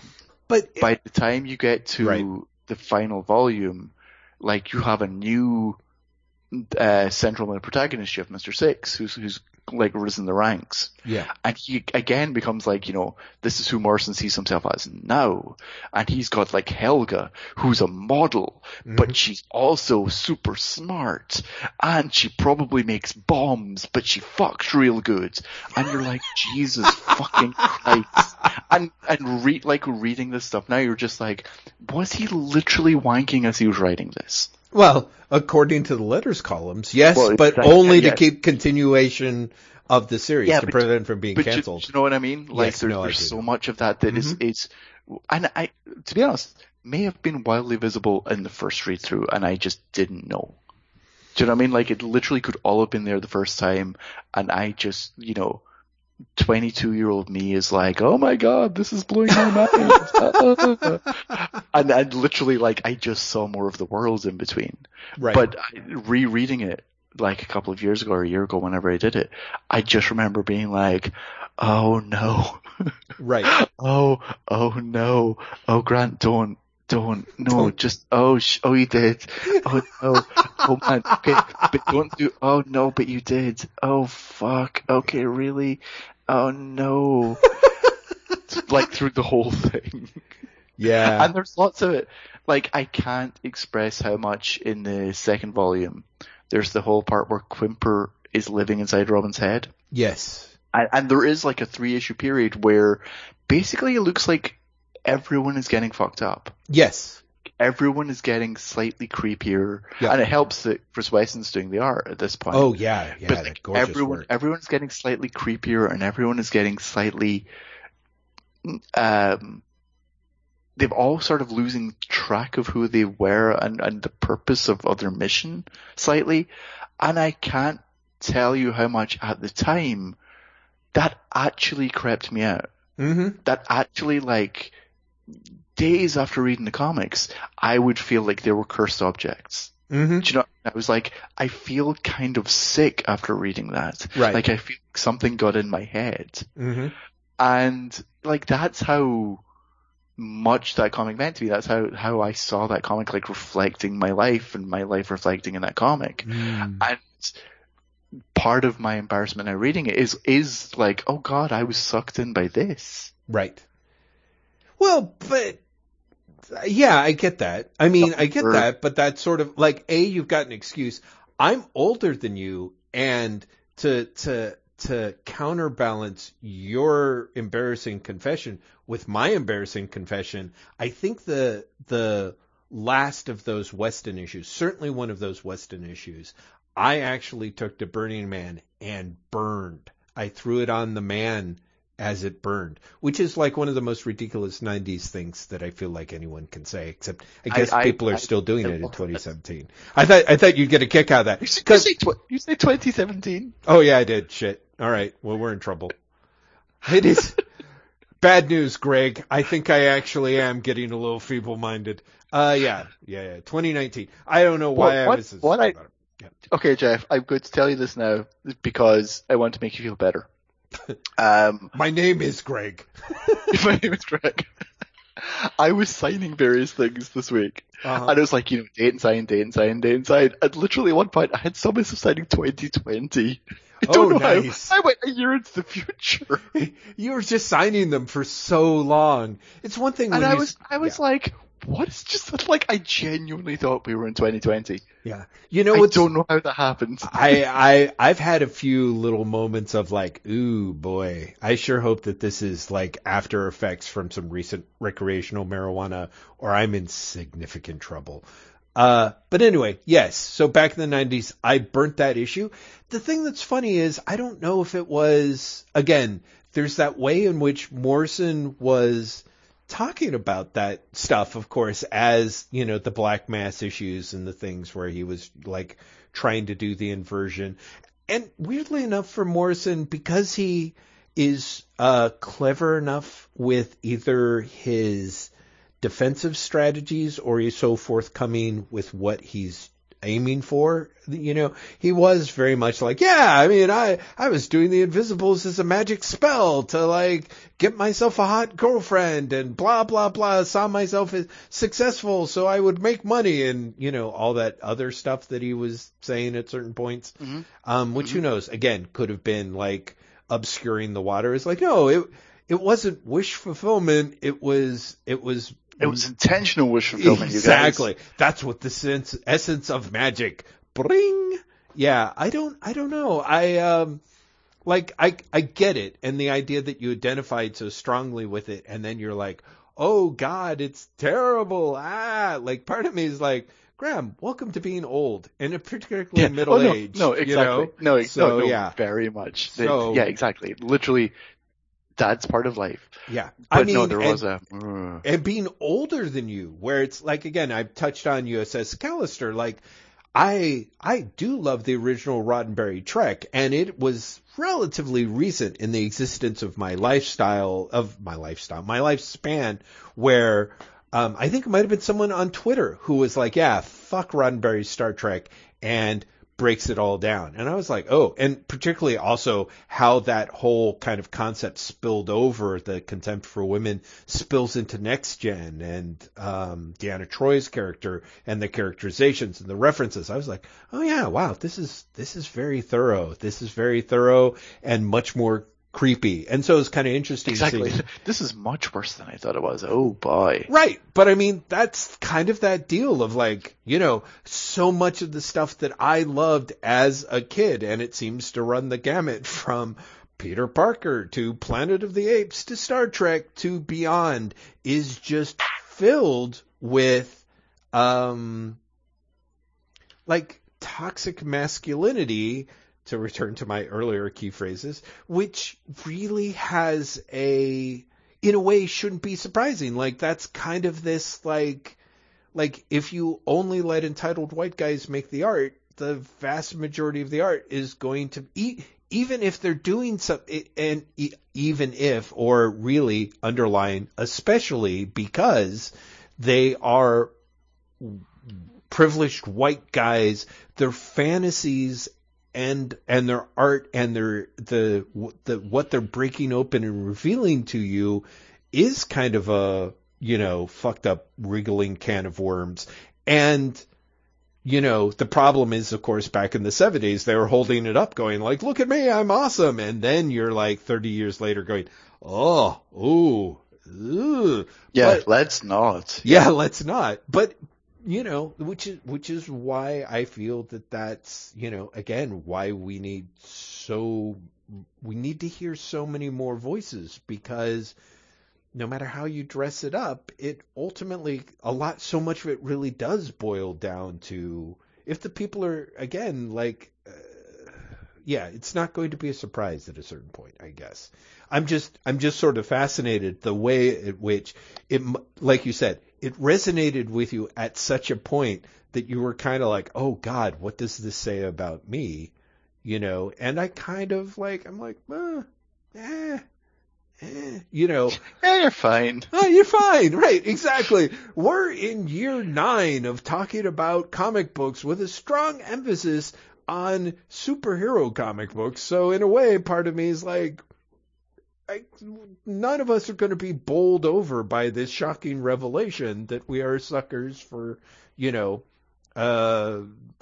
fantasies, but, but it can still be kind of, nonetheless, a little distasteful. I mean, that's one of the things I think that actually, wasn't it Freud talked about, the traditional ego fantasy? Like, part of the way that you can recognize it is that it's kind of embarrassing to talk about out loud, or there's a certain feeling of unease when other people hear the fantasy, because it's just like, oh God, no, don't say this out loud, I'm always curious at the way in which, again, someone like, weirdly enough, good old Stan Lee is, again, with stuff like Spider-Man, able to take that stuff and invert it, because you get people who are, all of a sudden they're the superheroes who are like, oh, Spider-Man actually can't, afford to pay rent, or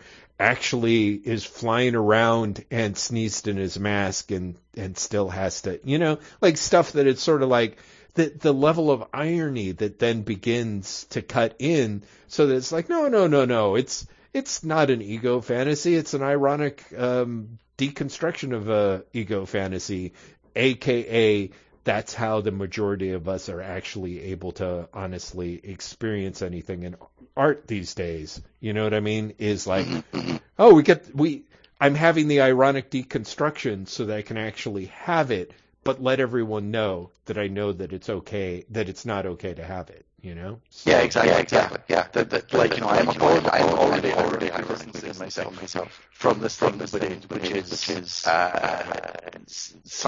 also simultaneously very important to me.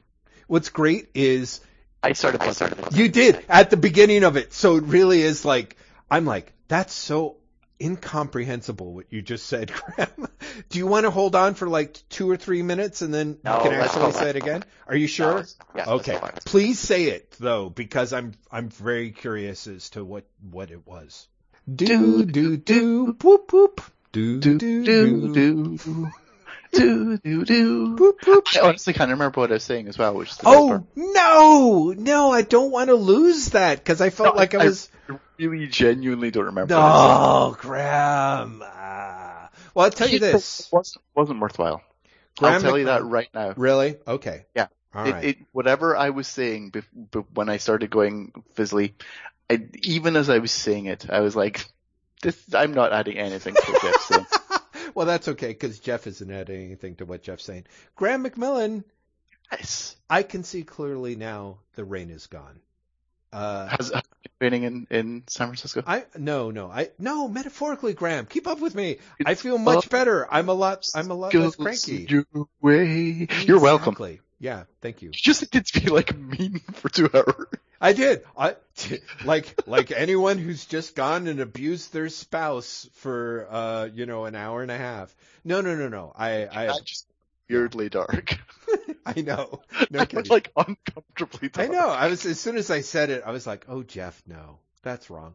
I do feel better. I do apologize to you, Graham. No, it's too late. We've already gotten through the part where I was like, "Why am I actually not hanging up?" So I have that little self-respect. Was I really that abusive to you? Was I really that abusive to you? It's over. It's done. We're moving on. Oh man, that means yes. Okay.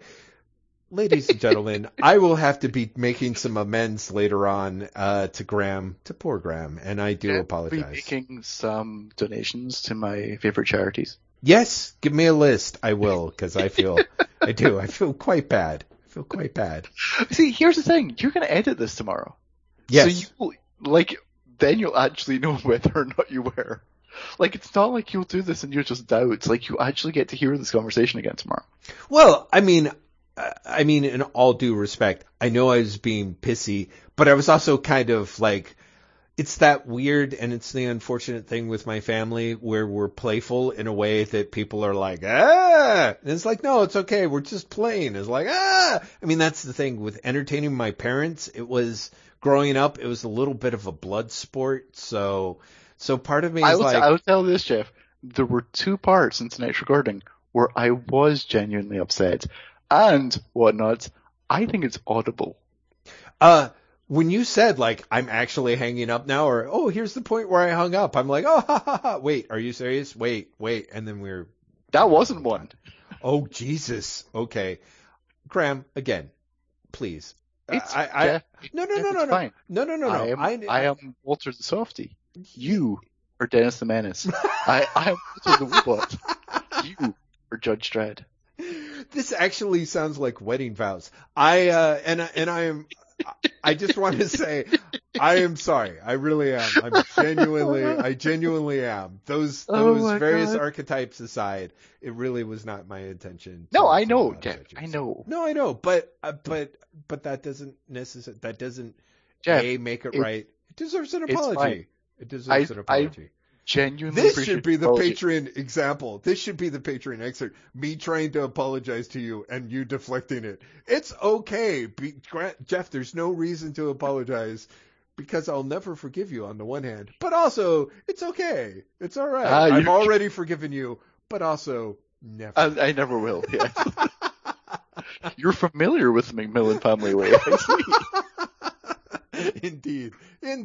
Which is why I'm doubly sorry, because it's like the original sin that will never wash clean. So. Oh my God, Jeff, do you know we're over 2 hours? Yes. I mean, you obviously do know because we've had to call back twice. Yes. Yeah, we're honestly approaching like 2 hours 30. I know.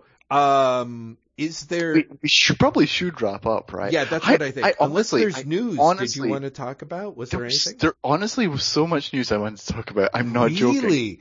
Just run down the highlights. Okay, the biggest thing I want to talk about is you saw that Second Coming's not coming out from Vertigo anymore, right? Yes, I'm so glad you mentioned that. That probably would have been better when I was like trying not to complain about Mark Russell's Wonder Twins. But yes, Second Coming, yeah. Did you perhaps see... you probably haven't, in fact. So Mark Russell came out as soon as the news broke and said, I asked for the rights back. It's me. DC did nothing. Okay. Right? Mm-hmm. And then yesterday, maybe? Mm-hmm.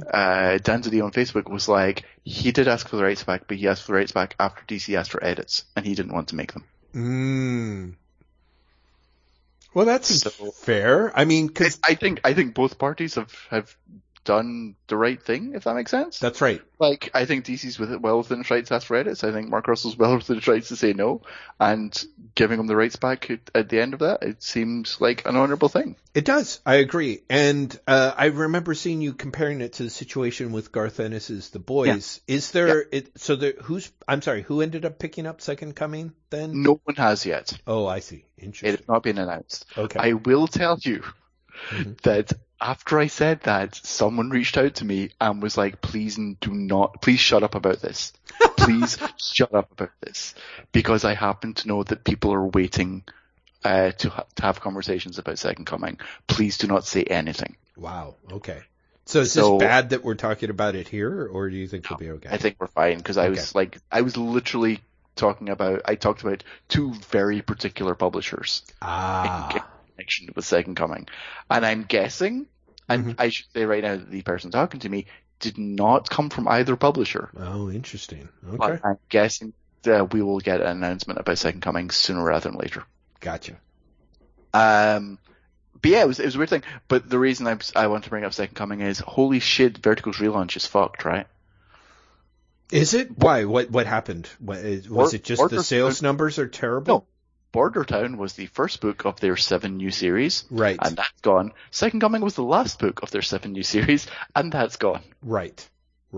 Well, but I mean, admittedly, for reasons outside the realm of sales, if the other 5 do great. But just in terms of like. Yeah. No.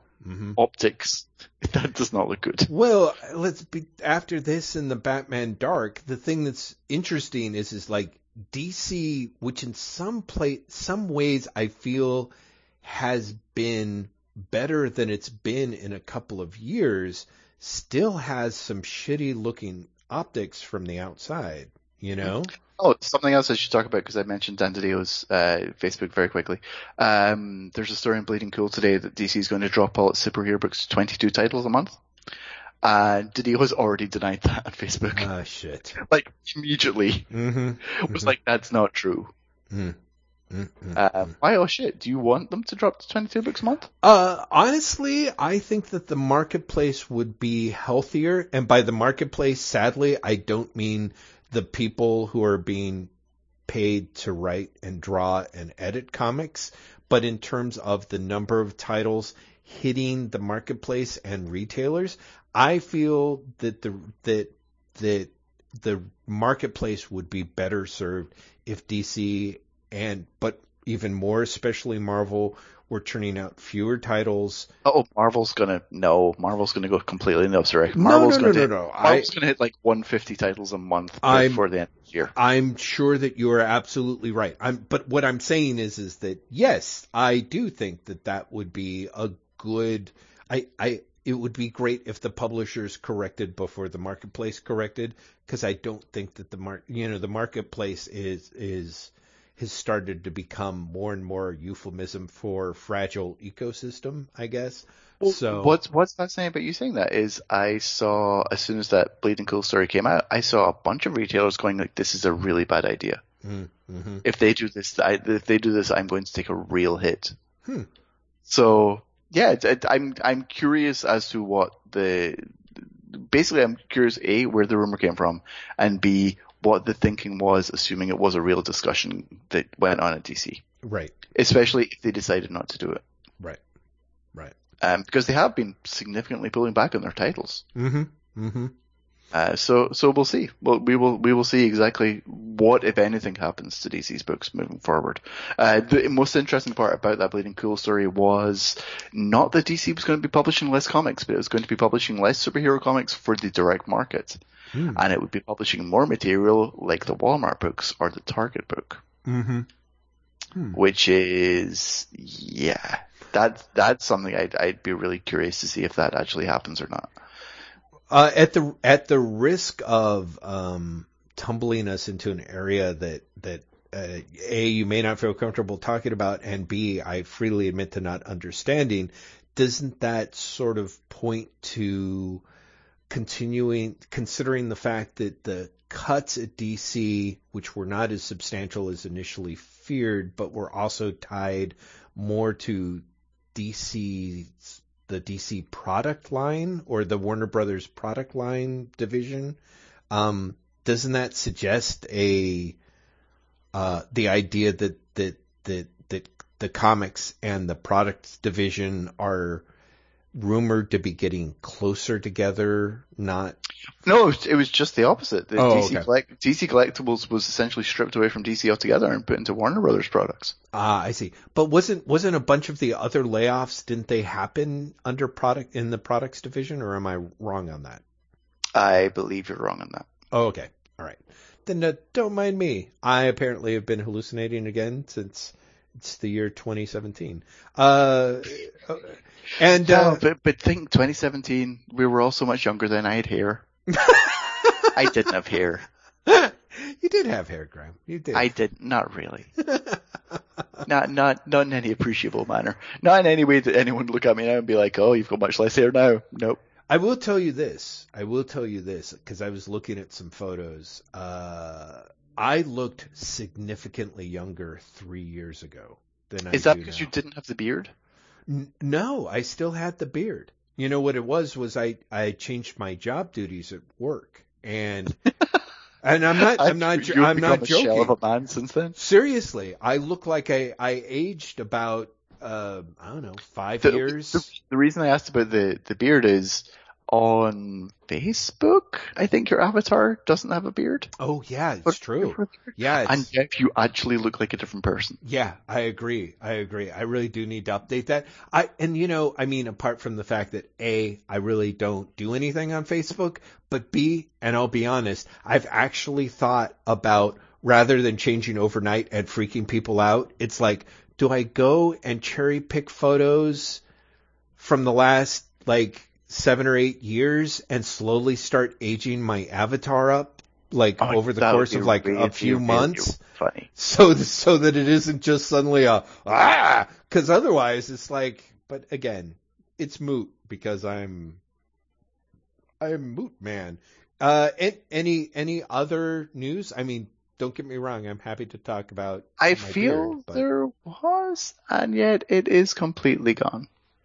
You are thinking about DC's Lucha Libre action figures, which you mean the ones that I got to announce yesterday, and I saw, and I was really fucking excited about. Oh, that's great! I didn't realize you're that's fabulous. THR had the announcement, and I got the photos maybe on Monday. Wow. And I just lost my shit. Yeah, they look oh my god, fabulous. Yeah, I love them. I have to say, I was like, oh, I've really given up on figures, but those Lucha Libre DC. What are they actually called? They're called. I'm trying to find the email now. They're called Lucha Explosiva. Really? That's what they're called? Wow, that's Lucha Explosiva. And it's not just I don't know if you've seen the official PR. It's not just different costumes. The idea is that it's different characters with different backstories. That makes sense. Which is also a great idea. So. So it's characters inspired by, in the first wave, Superman, Metallo, Wonder Woman, Cheetah, Batman, and something else I think is in there. Yeah, that's good. I couldn't figure out Metallo, and of course I assume Cheetah was Catwoman. So, but yeah, that's fabulous. Hang on, I'm trying to find out. Where's the? Okay, here's the. No, that's not the official PR. Batman, Deathstroke, Superman, Metallo, oh right, Wonder Deathstroke. Woman, Yeah. The Deathstroke one was good because Deathstroke it's such a Lucha Libre mask. So they're like, so we'll just take off his shirt. It's great. Yeah, it's so great. I don't know who designed them. They look like oh god, I've forgotten the guy's name. Raphael Grandpa? Is that what I'm thinking of? Yeah, that makes sense to me. Yeah. You will have to put images of them up in the show notes because these toys look genuinely amazing. Yeah. I can't think of any other news. We should wrap this up, Jeff. We really are 2.5 hours. Yes, absolutely. Okay, Graham. Go. There will be show notes for this episode. God knows how Jeff is going to do show notes for this episode, but they are going to be up. at waitwhatpodcast.com while you are reading those show notes, which Jeff's probably going to put up on Sunday because he's really good like that, unlike me. Check in on the Tumblr, waitwhatpod.tumblr.com. Check in on Twitter account at waitwhatpodcast. Check in our Instagram account, instagram.com/waitwhatpod. Also, Jeff has a Twitter account at lazybastard, at LAZYBASTID, and I have a Twitter account at Graham M, at GRAEMEM. More importantly, we are a Patreon-supported podcast, which means Jeff gets his old song and dance on right now. Yes, I do. Ladies and gentlemen, actually, before I do, I wanted to say, Graham, I really admired the cleverness for Valentine's Day on the Wait What Pod Tumblr, you doing the 3 different sets of Mr. Miracle Big Barda love scene panels, essentially. You're welcome. With the same caption. Really well done. I mean, I think you do a great job on the Tumblr anyway, which is part of why I'm too daunted to do anything, / also I'm lazy. 100% please step in, Jeff. Yeah. But I wanted to ask you, Graham, did you have a favorite out of the 3? Or do they all mean different things to you in different ways? Or they all mean different things for me in different ways, but of those 3, I think my favorite is probably the Kirby. Yeah, me too. Me too. But the King Garads one, I just love their relationship between Scott and Barda a lot. Yes, I do too. I find it very, very meaningful. I find it very touching. Yeah. And the Evany Rude one is just, honestly, it's Rude's art. It's such a beautiful. Have you read that comic? Have you got that comic? Oh yeah. I mean, unfortunately it's gone, but yeah, no. That was one of those comics that I bought on the stands back in the 90s, 80s, 90s, whichever. I was in LA. Oh, okay. Was I? God, was it 87? Shit, I wasn't even in Los Angeles. And I just, those comics that you just read like 6 or 7 times because the art is just so lovely. It's like taking a warm bath or something. It's really great stuff. Yes, that's actually the worst segue ever. Actually, now I was thinking, I'm like, speaking of taking a bath, let me talk to the people who give us money. Oh Lord. Yeah, it's like, hello, my name's Jeff Lester, and I'm apparently self-destructing before everyone's eyes. I want to thank everyone for listening to us, not nearly as much as I want to thank Graham McMillan for being the most patient podcasting co-host ever.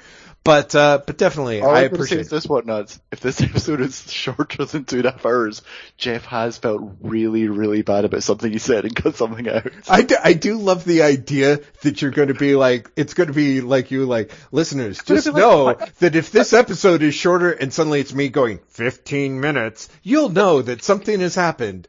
Exactly. I honestly just like the idea that you're going to edit this, and it's going to be like basic edits, like getting rid of the ums and everything, but the episode's going to come out at like 2:10.